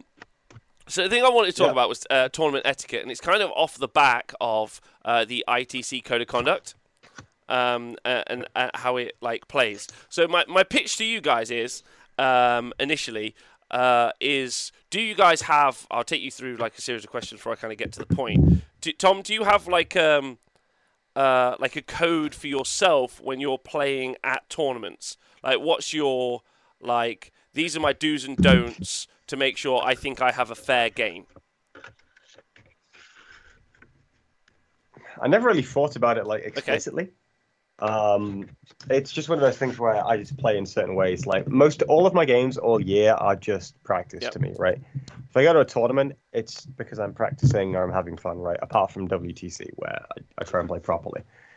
Even then, I'll try and play properly where I can, but at the same time, I don't mind conceding a game if I fucked something up, like Vix in the chat. I conceded a game at bloody hell, what was it? It was at one of Hermanista's events. In round 2, I fucked someone up, Grey Knights. And I was going to win the game, but I conceded it because I'd fucked up something, and it was quite like a major thing with tides and what have you, and how they switched. So I just conceded it because at the end of the day, I want to punish myself and make sure I learn. So honestly, it's just I'm kind of chill with it. Really. So it's not really something you think about. I don't have an official code. No, not really. At the end of the day, I'm there to have a laugh and I'm there to have fun and there to learn stuff. So I don't really feel like I need to go and have a fucking list of code of conduct for myself. I just don't behave like a dick if I try and avoid it. I mean, I did learn something this weekend though. I was talking to Darren Watson, and normally when people roll badly, I try to empathize with them. And Darren was just saying, look, it just makes people feel more like shit. And I'm like, okay. Fair enough. And then one of the other guys who was sat there was just saying, "Oh, just behave like a human being." And I'm like, I don't know what that means. I don't know what that means. You're asking me to do things I don't understand. That's a double level joke. Firstly, it's me, so it's okay, right? I don't know what it is to be a human being. But secondly, is trying to empathize with someone's bad dice not being a human being, or just ignoring them being a human being? This is levels of nuance on it. I don't. You know what I mean? Yeah. Personally, when I'd roll shit, I'd like my opponent to go, "Oh yeah, that's kind of shit. I wonder because this means that this now happens, and this is going to make this difference." Whereas when I was talking to Darren, he was saying it's just sometimes it's better just not to pick it up. And I'm just okay, fair enough. This is just people's different individual preferences. So at the end of the day, I don't worry too much about what an impact it's going to have on my opponent. I just say my thing. I be me, and then it's fine. I try not to because if anyone can just go off and overthink about, everyone does it. everyone said like comes away from like a night out or like a night at the pub with your mates having a drink, and thinks, oh, did I say something wrong or did I say something that would have upset someone? But at the end of the day, like you can do that about any interaction like whatsoever.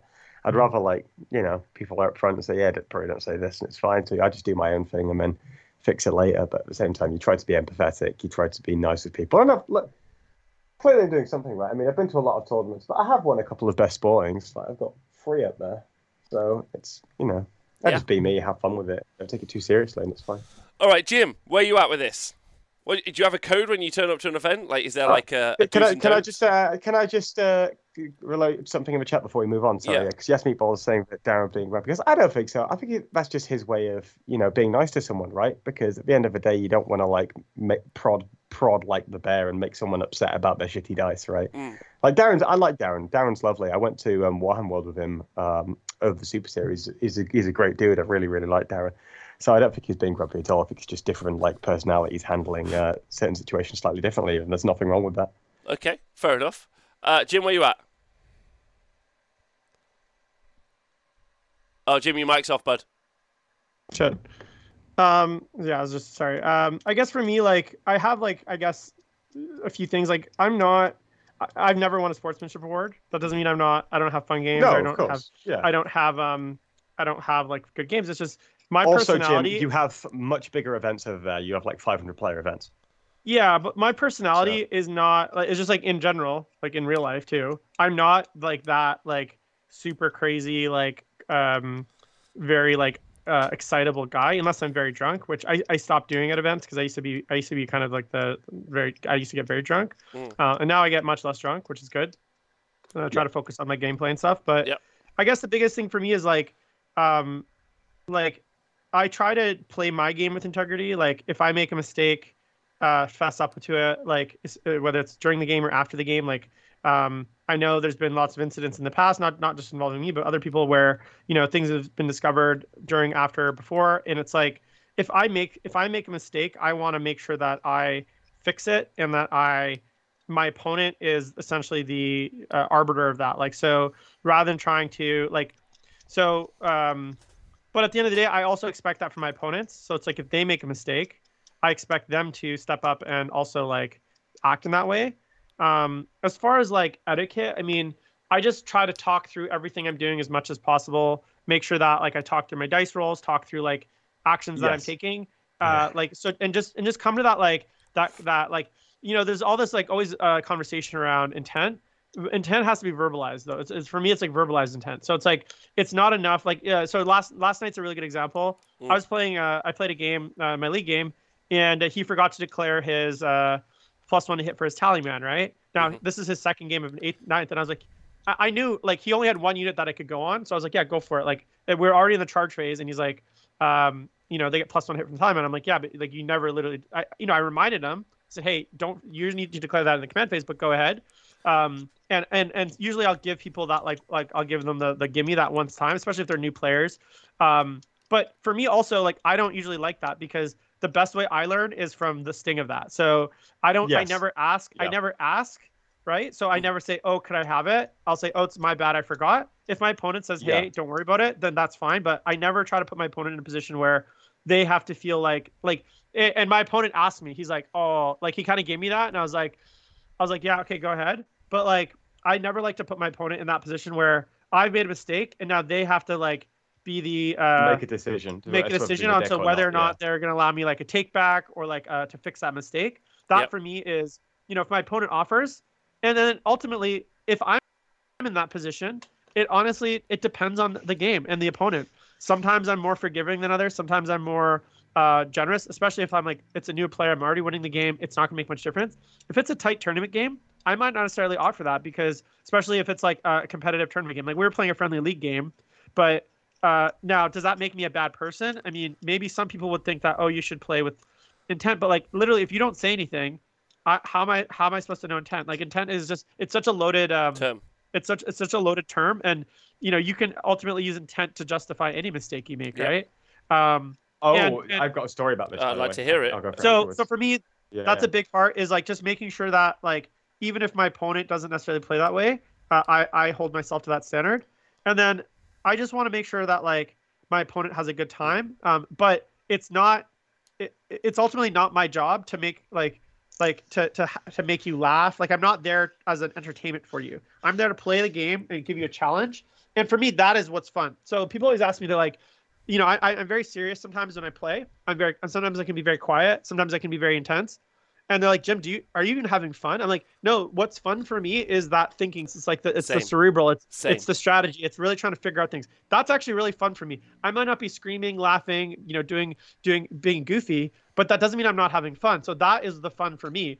And it's ultimately, if my opponent's fun is from having, a lot of banter, screaming, yelling, all sorts of exciting things happening, then that's not on me, right? Like, so a good example is sometimes I'd like to come back to this later. So yes, yeah, I'd love to, sometimes you play a game and like you've decided that the way you're going to win that game, I'm going to outplay my opponent is by playing cagey, right? I'm going to be really stingy with the game. I'm going to maybe win by 5 points, 2 points, especially in WTC kinds of games where it's like, you're there to get a 10-10. You're not there to like give that opponent cool memories for they can go and tell their mates on their car ride. You're there to fucking play stingy game, get your 10 points, and get the fuck out of there. That for me is fun. The challenge of trying to figure that out. How are we going to do that? That's fun. I had one of those games literally this weekend. I had one of those games. Your opponent might be like, that's really lame and stupid, but like that's not my responsibility to give you a fun game. Like if our definition of fun is different, then that's not on me to like change how I play or the person I am just to provide entertainment for you. I'm not a monkey, right? Yeah. So that's the biggest thing to it, and sometimes that can cause, like people maybe, especially people that don't understand that, and it's usually people that are maybe not as competitive, because I think if you're at a higher level competitive, you understand that. But sometimes, when you're playing game 2, game 3, you get these opponents who maybe just won their first game, they're really excited, and they go into you, and you're playing like a really stingy, serious, like a technical game, and that's not fun for them, right? Because it's very like surgical. So that's the biggest thing, is just making sure that I don't people understand that about me, and I try to explain that. I'm like, hey, just if I'm not laughing or screaming or jumping around like an orc, don't think that I'm having a bad game. It's just the way I am. Yeah, no, I think that's a really good point. I was in a team format this weekend, and I played someone who I think on the matchup, my army list never beats his army list. So from the beginning, I'm playing a stingy. This is going to get to what I want to talk to after I've heard yours two stories, but I gave the impression of a forward, expressive game where I was going to try and win.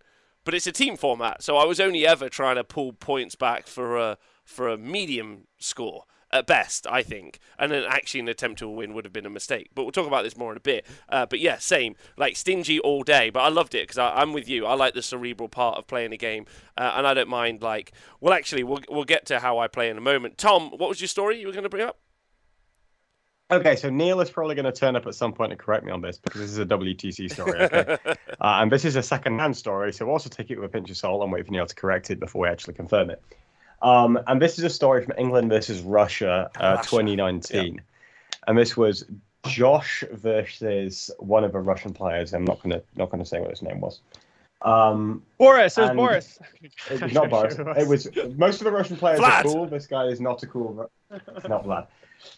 Most of the Russian players are actually cool. I like a lot of that team, but this guy I have no time for, so I'm not going to even mention his name. He basically, Josh was playing in a way where he was playing to deep strike on this Russian player and just kill his shit. And when it came to dropping his units from deep strike, the Russian guy was like, "Oh, you can't deep strike there because I intended to screen you out." But he hadn't screened him out at all. He hadn't even made the effort to do it. And apparently, one of the refs came over and ruled that Josh couldn't deep strike there because the opponent had clearly intended to screen him out. This is why I say wait for Neil on that, because this sounds very unreasonable. It does. Because it sounds like his opponent made a horrific mistake and just tried to punish it. But that is about, again, where do we draw the line at what is intent? Because if he clearly didn't make a move to do so, it's not like one of those things where it's a couple of millimeters. He just didn't screen out. So... Right. Yeah, good points. Now if the opponent had been like, like he's like, hey, I'm moving this to here, so it's this 9 inches. You can't deep strike. And he said, yeah, okay, I agree with that. And then later said, well, actually, it's now that I measured it, it's not 9 inches. That's different because it's one thing to have your opponent agree to a game state condition, right? Because ultimately the game is just what we agree on. So if I say, hey, this is 9 inches, I measured it, or this is a 9-inch charge, I measured it, and we both say, yeah, okay, we agree to that. And then I go to act, and then as I go to roll, he measures it again. It's like 9.1. He's like, actually, it's 9.1. You need a 10. That would be a situation where I would disagree. I'd say, no, we both, Agreed. We measured it. There's obviously some, there's always with measurements, especially, there's always the table gets knocked, the model gets knocked, someone's tape measures at a different angle. There can be, sometimes it comes down to a game of millimeters, right? This game. And so if my opponent and I both looked at it and said, yeah, it's 9, and then later he went and measured it and it's 9.1, and he said, no, actually, it's 9.1 now. That's when I would be like, well, no, that's where we both agreed to a game state. And that's where I would hold my ground and say, no, but in your case, it sounds like he didn't even do that. And that's why it's so important to verbalize what you're trying to do. That's what I heard, and also it stops a lot of feel bads too, right? Like if I'm moving models around and because I'm trying to do something really sneaky, I'm not going to tell you what it is, right? It's some sneaky thing. And then all of a sudden I do something and you're like, wait, how are you able to do that? And it's because, look, if you have to win games of 40K by doing these kind of gotchas, you're just not good at 40K. Like, yeah, true. You at any point you should know exactly what your opponent's doing, and the challenge is to how to counter it. It's not. Yeah, it's also about having the assertiveness to tell them to slow down and explain what they're doing, right? And sometimes you feel like a dick, but sometimes you have to do it. Like, I mean, I totally empathize with your position, Jim, with obviously, like, you play your way and no one's going to stop you. That's absolutely fine. But when I'm playing, I try to go out of my way a little bit to make sure they're having a fun game, even if I'm, But that's just me. You don't have to do it my way, of course, to each their own. Okay. That's just how I Well, like this is to where do it, I'm going to get to, I think, jump in with kind of the main thrust of what I wanted to get at, right? Yeah. Okay. So I haven't researched this well enough yet. So this is the first pitch, and maybe all three of us with Nick can return next week, and we can have a think of it over the week, right? Because I think this is an interesting one. Because with the ITC Code of Conduct, so you got two kind of warring. You have the Spark, which is the ITC Code of Conduct, and also the Games Workshop Code of Conduct for how you will play at events, right? What was one of the ones that they came up with?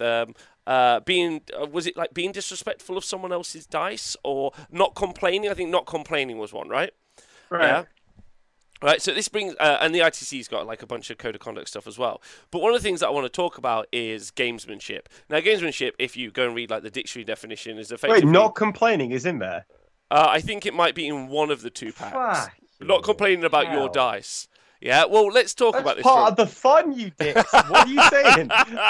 That's the reason I play. Yeah. Right. So the entire UK scene is fucked. If I know. ITC. Holy shit. Get that shit out of our country. Brexit means Brexit. Get it. Red Chameleos. That's anti-British, honestly, and I agree. Well, this actually comes up to a couple of things I want to talk about because neither of those were in your stories with your intent, but both of you now, Jim, I've seen you play but not heard you play, and Tom, I've seen you play, right? And gamesmanship, the dictionary definition, I don't think is quite what I'm talking about. But what I want to talk about is style, and I want to talk about application of style. Now, I don't mean be aggressive or be defensive. Right. I mean about the communication. This is what I really want to talk about, and it goes between the difference of something like chess, where you will play chess in a tournament where you don't talk, yeah? You just move your models, there's no talking, and models, sorry, chess pieces, I guess they're models, right? Also, why don't they make cooler models? But that's a different conversation. Don't even paint them, dickheads. Don't even paint them, lazy shits. Right? Something like that, where the code of conduct is very formalized, yeah, and it's very professional, but there's no communication at all. And you can't you can't do that in 40K or Age of Sigmar or any of those things. You can't not communicate. You have to communicate. And as soon as you allow that window of communication, you move into a field like street chess. Yeah? Now, if you've ever watched any street chess videos on YouTube, if you're from a major city, there are chess hustlers who operate in your city. They sit out in a big park. Yeah, they'll pop up chess Chessboard, chefs. just up there, yeah. Yeah. Like you have grandmasters go and try and like outfox them, and in that part of the communication, there's no law. It's just you can do what you want and you can say what you want. Like you make a move, that's a bad move. Now, Jim, you and I, Tom, same question. You move a unit, doesn't matter what the unit is. You move a unit of Terminators into a position. And I was playing you, we never played before, and I said, that's a terrible move, they shouldn't be there. Yeah? How would you react? Well, I mean, it depends. Like, and you're saying that in a deceitful way. Like, it is actually a good move, but you're trying to throw me off. Or it's like whichever. Or maybe it's a bad move, but I want you uncertain. I want you to feel uncertain about your playstyle. How would you respond? Like, do you think that is A-okay or not A-okay? So like I've definitely had those discussions during the game. Like, for instance, the opponent will declare something. They'll say, oh, like maybe they'll say something out loud. Maybe they're just talking to themselves, and I'll counter their point. Like they'll say, yeah, I'm gonna charge in and kill. I'm gonna kill those Terminators, and then whatever. And I'll say, yeah, well, that unit doesn't kill the Terminators. Like I might say, like there's no chance you kill the Terminators there. Like there might be conversations where their math might be off. Like they're doing a quick calculation on something in their head, and I have in the past, like, offered them alternatives or told them like, hey, that might not work because of X, Y, and Z. Like, and that might be because maybe they're missing a piece of information. And so I don't want them to go into that. Like, they're going to say, oh, I'm going to kill your Terminators, but they don't know that I can transhuman. Right. So there's been times where I've done that because I don't want, especially newer players, to have this whole, like, they kind of think out loud. They've told me what they're going to do. And then I essentially am like, oh yeah, I'm going to transhuman them. And then your guys literally just don't kill me. And then you lose. Like, there's been times where I've done that. On the flip side, I've also been in situations where, like, the opponent's unsure of something, and you can kind of hear them, like, talking out loud. They're not sure if they want to shoot at Unit X or Unit Y. And maybe I'll sometimes give them information on both units. And I guess you could say that's gamesmanship because exactly what you say could be determined, could be, like, you might be trying to get them to shoot at Unit A, so you maybe are a little bit more, like, like that, but that's very few and far between, and it's usually only in very specific situations where, but usually I never offer them any sort of advice on what to do. I'll just give them information, and sometimes just them knowing information can affect their choice. Now, is that gamesmanship, giving them more information? Sometimes, right? Okay. Sometimes, yeah. Sometimes if I say, actually, these Terminators have robotic axes and they're AP3 damage 3. Then they might not charge, which I didn't want them to do. Yep. Now, is that gamesmanship? I guess, but is me giving them more information gamesmanship? Yeah. So what I'm not trying to do right now is, like, draw a line on what is and what isn't. Maybe that's for next week. Yeah, I guess my point is like I've definitely had. I guess I'm trying to say is I've definitely had conversations with my opponent where the intent was to, like, maybe I guess maybe it was dishonest, but intent was to make their decision harder. Because now, to make their decision harder. So that and that isn't necessarily, but it's never like it's never a lie. I always am honest with them. I'm like, this is what this does. This is what this does. It's just mind games. Yeah.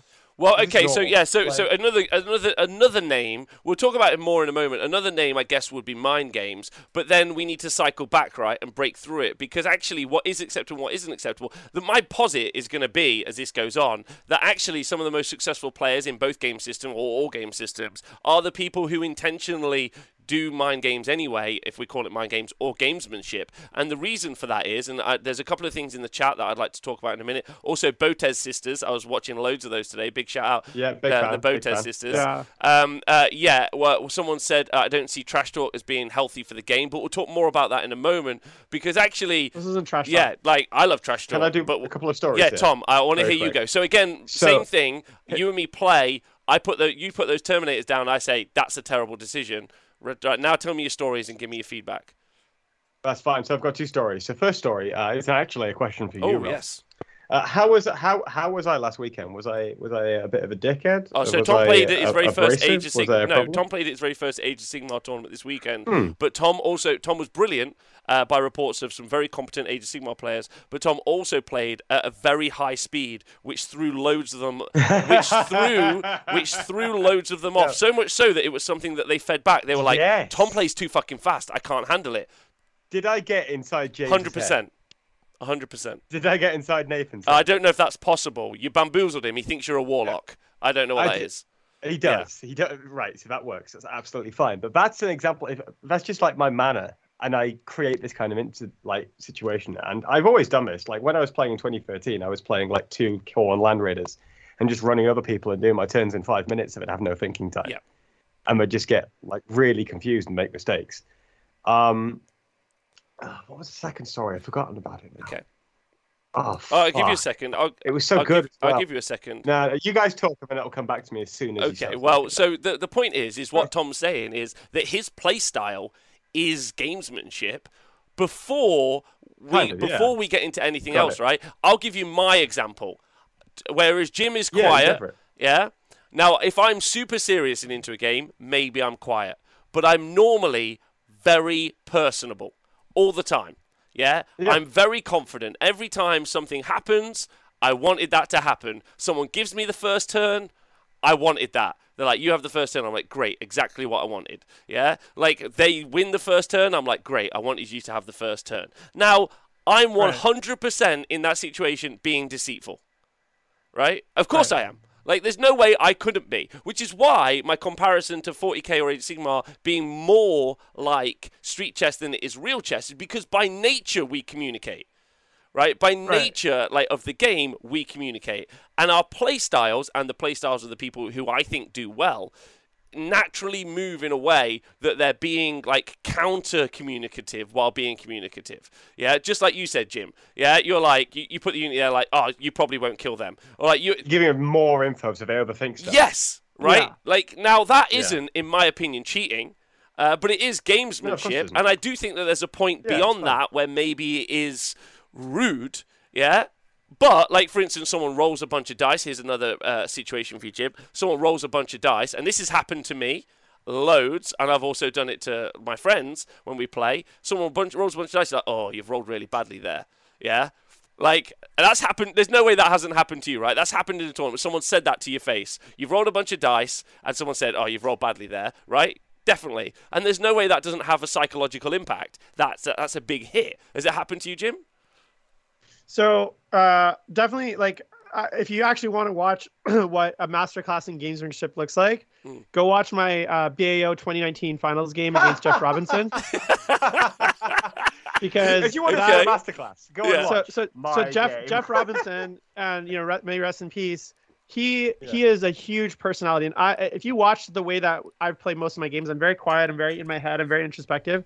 He is a bull in a china shop. So he's physically he's like imposing, and literally he would come up to me and stand maybe a foot away from me, like this big guy, probably over 200 pounds, just could and he would make jokes. He's making comments, sometimes to me, sometimes to just the people watching. But it was enough that it was like constantly, I'm constantly hearing his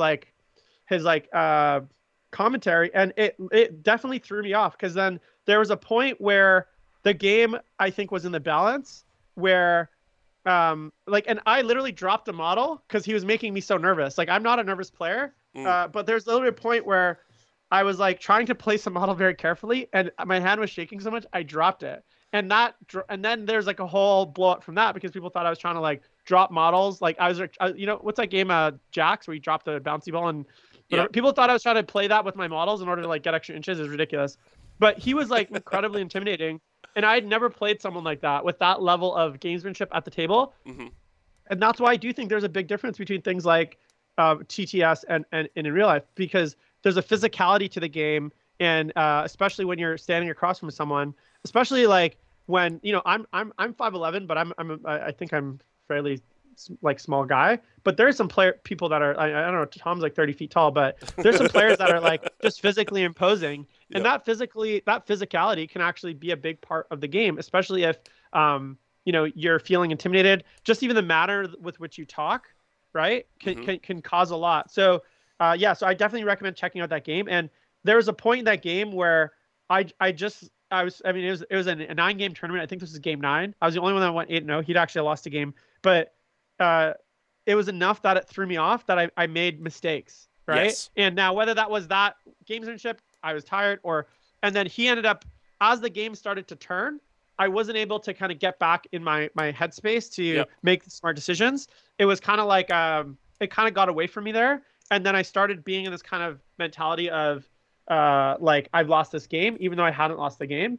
And so, that was definitely a time where I've been the victim of that. And, I have nothing. Here's the thing. I don't hold that against Jeff because at all, because I think that's a part of the game. And the biggest thing that I learned from there is that I need to be mentally stronger. Just like in any other sport, you have a big part of any sport isn't just your technical ability, it's your mental ability. It's your ability to perform at a high level. And sometimes that means like being able to focus under pressure when there's people making jokes, when there's a crowd, when there's a stream, when there's judges, when there's whatever. Yeah. That's a big part of being a high level competitor. And what I learned from that game the most was I need to be better at that, and I need to work on my ability to mentally focus in high pressure situations, which is something that I really hadn't experienced to that level until that game, right? Because mostly I've been playing like smaller events or whatever. But hey, Jim, so happy to have you on to talk about this, because that's an excellent point. Because like, what's interesting is your takeaway. Your takeaway from that situation wasn't that you thought you were being, because Asa Busbellum is saying in the chat, I think the line between intimidating your opponent and bullying could be easy to cross, but you didn't feel like that was a situation at all. Like, because like you felt like it was something you needed to learn from. You needed to grow and adapt as a competitive player, because I'll tell you what, like, there's that version where someone's very close to you, like, making you feel, like, not confident. My version is the opposite. I try to put you as at ease as possible, right? That's my play style. I want you to be comfortable. I want you to be happy. We're having a laugh, yeah? We're just having some fun. Things are good, yeah? Everything's going really well for both of us, yeah? And that's great as long as you're doing what I want you to do on the tabletop, yeah? Like, I want you to be happy that you're putting your stuff where I want it to be, right? That's my playstyle. So the opposite, that's right, Crypt Shadow, I'm a scam artist. That's 100% the fact. That's how I play Warhammer. I describe myself, and I haven't talked about this loads on the show, but I describe myself as a confidence gamer. Darren is very much the same. So he's an Age of Sigmar player, whereas Tom is a very aggro player. Yeah, he does it with confidence, and he does it with joviality. Like, he'll laugh a lot at the tabletop. He'll be fun. He'll be upbeat. Anything you say, but like, that's not a problem. Don't worry about it. That's fine. Directly in their face as well, though. Like, I reckon the more I hear about Jeff, the more I wish we'd played at London GT 2018. I thought that would have banged. That game would have been so fucking great. You wouldn't even put the fucking cameras on the table. You just had it out of us. Like, it'd have been great. Your point though, Rob, about just sitting there, like, reminds me of my mate Scott Nichols, who won the GT. So Scott basically just plays demons. He only plays demons. He was running basically a similar list to yours, Jim, with the Plague Bearers, around the same time in the UK. But he's like a bigger guy as well, you know, like he's like does a lot of like gym work and what have you. And he just stands there. He doesn't do anything. He just stands there. What? No, and doesn't every talk. game, people just make mistakes into him. No, he talks, but he's not like, he'll just like talk when it's appropriate. He doesn't like utter like more than like several hundred words a game, right? He'll just stand there. I mean, he'll just say like the minimum number of words that he needs to. He'll just stand there just like, and it's not like his army is particularly complicated, but every single game, I swear to God, it's like a superpower. His opponent just blunders into him and he wins. He doesn't do anything. He doesn't say anything. He just stands there. And the other person feels uncomfortable. No, I don't think they make me feel uncomfortable. They just always make mistakes. I don't know what it is. But they always just fuck it up and Scott wins. And I have no idea what this man does. Like, I'll have to talk to Scott. But I play him and it's like normal. But everybody else, they play Scott. They fuck it up. Scott wins. Just like, that's a good one. Because there's some other stuff that's gamesmanship, right? Like, for instance, you're a famous YouTuber, yeah? right? Or you're perceived to be good because you're the number one in X rankings, or you're the member of this team, or whatever the situation, right? Those things. And some people will announce that when they get to the table. Hello, have you heard of me? Yeah, that's an initial, like, I'm going to plant the flag. Very cringe. It is cringe, but it's also, I mean, I feel it's also effective. It's also effective. All personality is gamesmanship, because you're always going to put your opponent on some kind of footing with where they stand, right? Go on, Anything could technically be gamesmanship. Go on, So I've had very real experiences with that, and actually, what it does, I used to have like people will come up to me, and even sometimes people on TTS. I think a few people are like, oh, like we're playing Jim Vessel. I'm like, guys, I had literally played 3 games in 9th edition. Settle the fuck down. I'm not gonna Why are you worried? I'm not gonna Warhammer. But there was a time in like when I actually was decent Warhammer, when people would come up to the table and they'd say, oh shit, I'm playing Jim Vessel, and I would try to usually be like, no, I'm just like a normal person. Don't. Wait, but what it does then, what it would do is when I would say something like, are you sure you want to charge? That carried so much more weight than like if a random dude said that. Like they're like, oh shit, Jim Vessel just said, should I charge? Now I'm fucked. Like what am I like that? That was actually a real thing that I experienced, where people would literally, I would say something and it wasn't necessarily malicious. It was just more like sometimes an observation. Sometimes it was like totally benign. I'd make a comment, but because I was saying it and they were like intimidated by the fact that, okay, I was good in the ITC, or I'd won an event or whatever. They were like, oh shit, like, all of a sudden their whole plan has been thrown into disarray because I've thrown a bomb into their planning. Now, was that gamesmanship? Yeah. I mean, sure, but going back to my point about Jeff is like, if we're gonna play, and I specifically mean competitively, if you're playing like Pretzel's Warhammer, don't go and try to like mind fuck your opponent so he's having a panic attack. But if I'm playing a competitive game, just like Hermanisa, I played Hermanisa and he did the same thing. And I'm pretty sure he beat me. So I told him not to do that, by the way. I told him not to do that. Yeah. But the thing is, it's like I look at any sport and competitive 40K as a sport in a sense, like an esport. It's not just about your gameplay. There's many aspects to it. The mental toughness, and you hear about this in sports, like people playing in championship games, people playing in all sorts of difficult, high pressure situations. Mental toughness is a big part of competing at a high level, and so I firmly believe that if you want to be a good competitor, you gotta be able to be mentally tough, and that means so that when someone tries to gamesmanship you can brush it off. And that is, and to say that because you're not mentally tough, you're actually the best player. No, the best player is the best player. He's also the best mentally tough player, right? So that's a big part of it. Every game, and that's and then you have but then you have comparisons in all sports, right? Because tournament Warhammer, which is all we're talking about right now, tournament Warhammer is the same as any sport, right? You're not mentally tough enough to play football. You're not mentally tough enough to to play chess. There's people who've had breakdowns. I watched a video today of a very competent chess player crying at the table. I can't remember who he was playing. Have you seen that video of that kid where they bring out that guy on that game show? The Grandmaster! That's so it. I mean, like, that's how we all feel when we get the AdMech pick. Like, in the... right? But here comes 2015 Josh Roberts. Oh, God. Everybody run. Right. Okay, so... I had a couple of things over it. I just quickly wanted to touch. Hold on. I just wanted to say that the difference between the two systems, like to be competitively mentally tough versus like mentally tough in life, is part of the process. And the reason maybe we could go into it in more detail next week, go away with some stories, go for some ideas, is because what's acceptable, this ITC kind of and this other code of conduct really misses on all of the tricks of the trade that exist to put pressure on your opponent. Anyway, a good example was I was playing a tournament this weekend. My friend Darren, we're very, very good friends. We're super close. He puts a model in the middle of the board, and he's like, "Oh, you're going to shoot him, aren't you?" Like, it's a throwaway statement. He's just being kind. What he really means is, I desperately want you to try and shoot him and bring that unit out, because if you bring them out, I'm going to fuck them. It's what he's really trying to say to me, and he can't turn that off. He can't turn...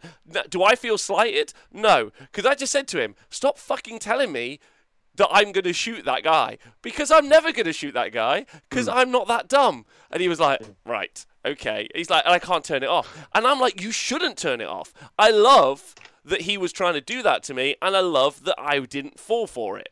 I think that that's the quintessential. Yeah, it's part I of the think that's a game. quintessential part of the game, which is why the kind of like takeaway statement that I'm going to make maybe at the end of this and discuss with you guys and maybe come back to it next week is I actually think things like code of conduct and other stuff, while I think necessary to stop cheating, I think that we don't necessarily engage enough in the smack talk bullshittery which could be available to us as wargamers, or it exists loads and we don't actually discuss it happening as much. You don't notice it. Right? Yeah. So anyway, Tom, what were your story? Well, I can have a test now. Well, firstly, the first example was in the LGT in 2019. I just played Nick in the Invitational. Before we played that, we'd already had the draw for the Open that was going to happen the next day, right? And my opponent, like, just thought I was some like random dude, and then he thought back. The opponent in the Open thought I was just some random dude, which is like fine, normal. I expect that's okay. And then he turned on the Invitational to watch on the way down. And of course, the stream game was me versus Nick in that really close Knights versus Genestealer cult game. And that immediately got in his head because he'd seen me playing in the Invitational. And he actually said at the table that that's what had happened, like midway through the game.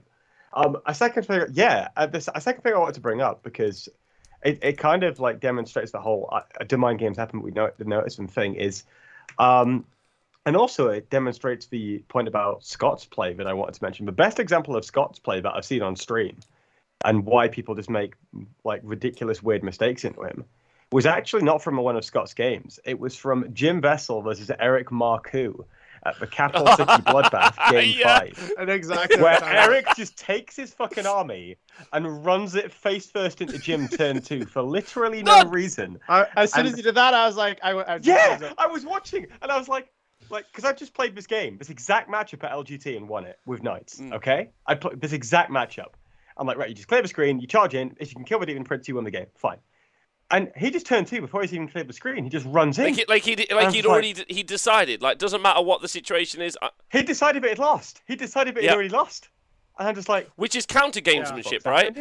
I was even shocked that he did that. I was like, I didn't say anything, but I was even shocked that he did that.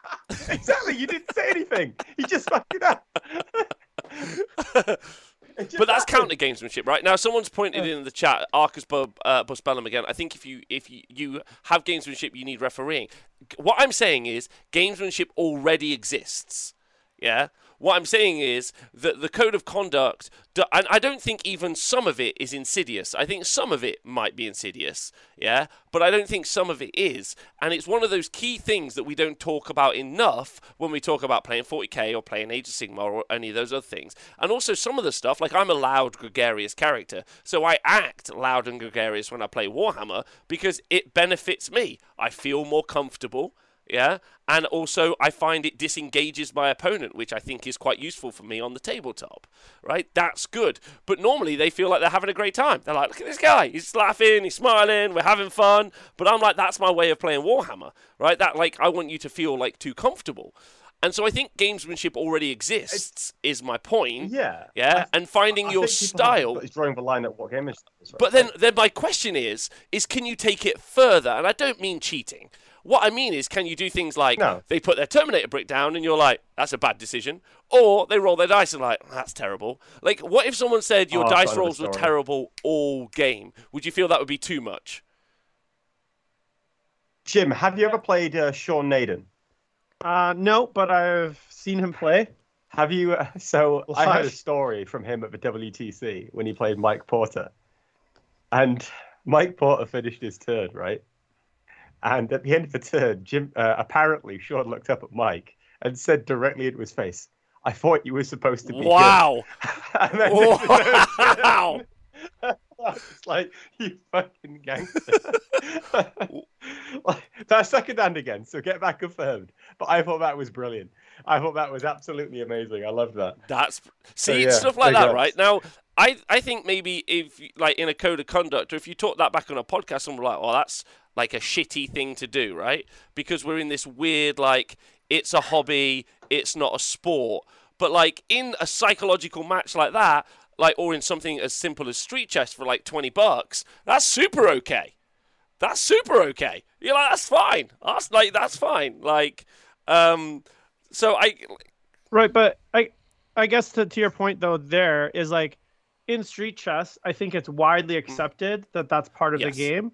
So the question then to ask is that kind of trash talk, gamesmanship, is that widely accepted? And I would argue that it's not, because I think a lot of players are not practicing that kind of play. And so when you do that kind of, like when you do show up to a table and you start being, you kind of being, street chess, trash talking, maybe, those kind of like passive aggressive, underhanded comments that aren't necessarily cheating, but are just there to throw you off. I think a lot of people, especially given the like, I think the street chess community as a whole, they're in agreement that that's the way you play the game, right? A big Which part is of very it is trash different to competitive chess. Like in a tournament, you don't do that. It's completely not okay. Right, but I would argue that the 40K competitive community would not agree universally that that's part of the game. I'd say a lot of people would think that that's awful and that you shouldn't do it, and some people might think it's part of the game. And whether it is or not, I think that's a question that needs to be asked, and that's maybe where things like the code of conduct can come in and say universally, like, this is part of the game or this is not part of the game. Thanks, Kirioth, for resubscribing, by the way. Well, but then if they're going to approach, let's say, trash talk, but that doesn't stop overconfidence talk, right? That doesn't stop you in that situation where you're like, oh, by the way, those have got AP3 on them, Don't forget they're on a 2-up save and they're -1 damage, and you're like, okay. Because that's not, like, that's just being informative, right? That's just communicating. And so in that situation, I think it's fascinating. Having played a weekend of Warhammer, my mind is afire with playing someone person to person again. And how much that's one of my most exciting things to do, is be with someone and it's a battle of wits. Of course, it's your tactical application on the tabletop. That's quintessentially important. And then, of course, it goes back to your list writing, all crucial. But gamesmanship, the way you play, I think if you actually studied the people who do really well consistently, I think you'd notice some consistent themes. And I play a guy called Tony in Age of Sigmar quite a lot. He gives me nothing. He doesn't ever fucking smile. He doesn't crack a joke. Like, he's just like quiet as fuck for 3 hours. And it creeps me the shit out. I hate it. Like I'm like, and yet you play I need to get in there. I need to get in his head. Like, I need to crack in, and he gives me nothing, and I hate it. I don't like it at all. It's a horrible way to play. And then I start feeling, but like, what's he doing that's wrong there? Like, he's doing nothing wrong. What's he doing in that setup that's bad? He's doing nothing, and he's making me feel uncomfortable, right? So isn't that fascinating that the way, like with Jeff, for instance, he was just a big guy who was confident near you. Like, that's all he did. Yeah. Like, well, that's not all he did. Go watch the video. If you actually just YouTube. Why do you think him and Alex had a fight? Okay, all right, fair. Yeah. All right, go watch it. You can YouTube the game, and actually, it's funny because the chat. It's funny. I always say the chat always thinks the game is crazier, or there's things happening on the table that aren't. And like, even in my game against John Lennon, who is like in semis, people thought I was like moving the clock around the table so that when he went to switch time, it was in a different spot. Like, and I was like literally just. That would have been great, by the way. Yeah. So like every time you go to hit it, it's like whack-a-mole. It's like somewhere else, and that's not at all what's happening. But people saw me move the clock a few times because it was in the way, and people were like, "Oh, Jim's moving the clock to like help make John like burn 3 seconds extra every time he has to go hit the clock." Right? Amazing. It's not happening. But people in the chat, if you go read the chat, people were literally like, holy shit, Jeff's being an asshole. Like, people were literally calling out Jeff for the way he was acting. And I actually didn't mind, because I thought it was all part of the game. The way that he was talking to you, the things that he was saying, I thought that was just all part of the, like, that gamesmanship part of the game. And so I actually wasn't bothered by it. He was being sarcastic. He was like making jokes. He was doing all sorts of other things. I didn't think it was a problem. But there's a lot of people in chat who aren't used to that, or wouldn't like that kind of behavior towards them, that were making a huge fuss about it in the chat. And they were like, oh my God, like, is Jim going to fight Jeff? I was like, oh, obviously not. But like, it was like to the point where people, the commentators were like, guys, they're fine. They're like actually laughing. And I was laughing. I was having a good game, but it was definitely like an intense game. And that gamesmanship definitely affected my focus, right? And good on Jeff for using the tools available to him, I guess, to win the game. Yeah, fascinating. And to be honest, I'm actually glad he won, because I think that was the last big event he won before he passed, and it was really important to him. So in the end, I'm glad things Was turned out that the way the they did. Bay Area Open? Yeah, Bay Area Open. Tom, you got. So I think like we've covered it now.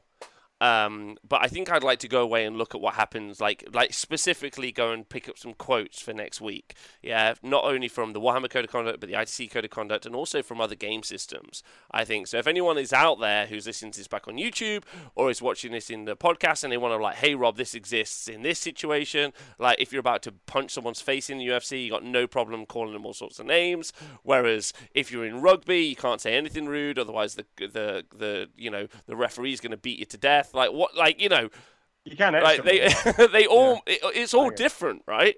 So I'd like to also. It would have been great to have Logan on as well, to hear his thoughts on what happens in like competitive gaming. Because Smash Bros, you've got no Johns, which is no complaining. You can't complain when stuff goes bad for you. Like that's a carte blanche rule.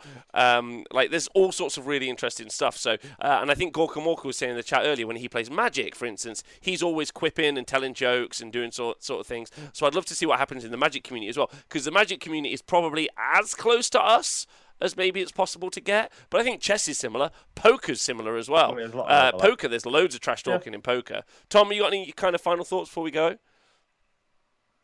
No. I think that's pretty covered. I do have a shout out to do, but that's about it. We'll do that later. Okay. Jim, what do you think? No, I think I agree with Oops. I agree with most of the points. What have you done? Yeah, and I'm interested to hear what Logan thinks, because I think as a commentator, he's probably seen a lot, FGC, and it'll be interesting to see what, like, obviously things like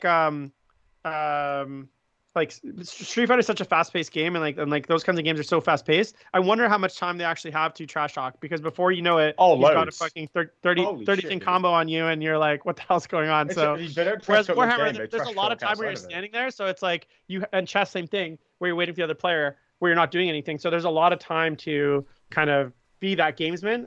I almost feel like the faster the game, the harder it is to do that. But Logan could prove me wrong. Interesting. All right. Well, listen, if you guys have had any thoughts, again, I'd just like to be super clear. I'm not advocating for anything. I think I'm identifying things that already exist, and I'd like to have a conversation about it, because I think, as maybe we go back to tournaments in the future, I think it might be one of those selling points that people don't really communicate with each other, right? And I would like to know just kind of like, not where the line is, because I don't want to push the line. That's not my play style either. But I kind of want to understand what experiences you have, and also what like the tournament like line will be, because there's a culture and etiquette that is developing via codes of conduct. And it's interesting that maybe they're like, you complaining about your own dice is seen as a no, it might get you a yellow card, but telling someone not to shoot at that unit like because they're too tough is fine. Right, like there seems like a line is crossable, and so I'd love to know what the cultural kind of conversation is. Gorka Walker says, a few years ago, DCI judges on Magic the Gathering did make a strong stance that there's no trash talking involved in making fun of the other player during a game, but it's a grey area before and after lol, says Gorka Walker. Fascinating. If you do have some links to that, I'd love to see more. Viva Fresh, loads and loads, till is real anywhere, and then compares. All right, okay, great. Thanks everyone. I've never started a game without telling my opponent I'm sure they're going to win. Not once in my life, says Tanner Herbert. I think I'm gonna shave my beard and start playing as a totally different person, and just show up like with glasses and a baby face, and say my name is like John Vessel. Pim Vossel. His younger poor playing brother. And just trick people like that. Maybe I'll get those glasses with the mustache and the big nose. Nice, that works. Yeah. All right, well, Tom, who's your shout out for? I just wanted to shout out Nikos, happy birthday, and what have you. That was all. Happy birthday, Nick. Yes. I want to shout out Jim. Jim's got his own YouTube channel and podcast called Duplicity Paints. So if you want to go and listen to him talk about loads of different stuff with great guests. So shout out Rob. My last name is spelled with one S, not two, but that's okay. So I'd like to shout out the real Jim Vessel, who's not on this cast. Oh no, I'm so sorry. I don't want to say anything. Should have said it earlier. See, but my gamesmanship is trying to make you just change your name, basically. Yeah, he's throwing me off. He doesn't even know my name. Jim Jesselfinger. Anyway, all right. Well, listen, it's lovely having you on, Jim. Thanks very much. Hey, man. We'll be live again tomorrow, obviously, for Stream Street. I'll be talking Skaven with Smorgan. And then we'll be live on Saturday where we'll be doing the react to whatever the news is. So it's going to be super good. And thanks to everyone for hanging out on the Twitch chat, listening to the podcast, stay hydrated. And, of course, watching back on YouTube. Thanks very much. Thanks to Tom and Jim. And we'll see you guys soon.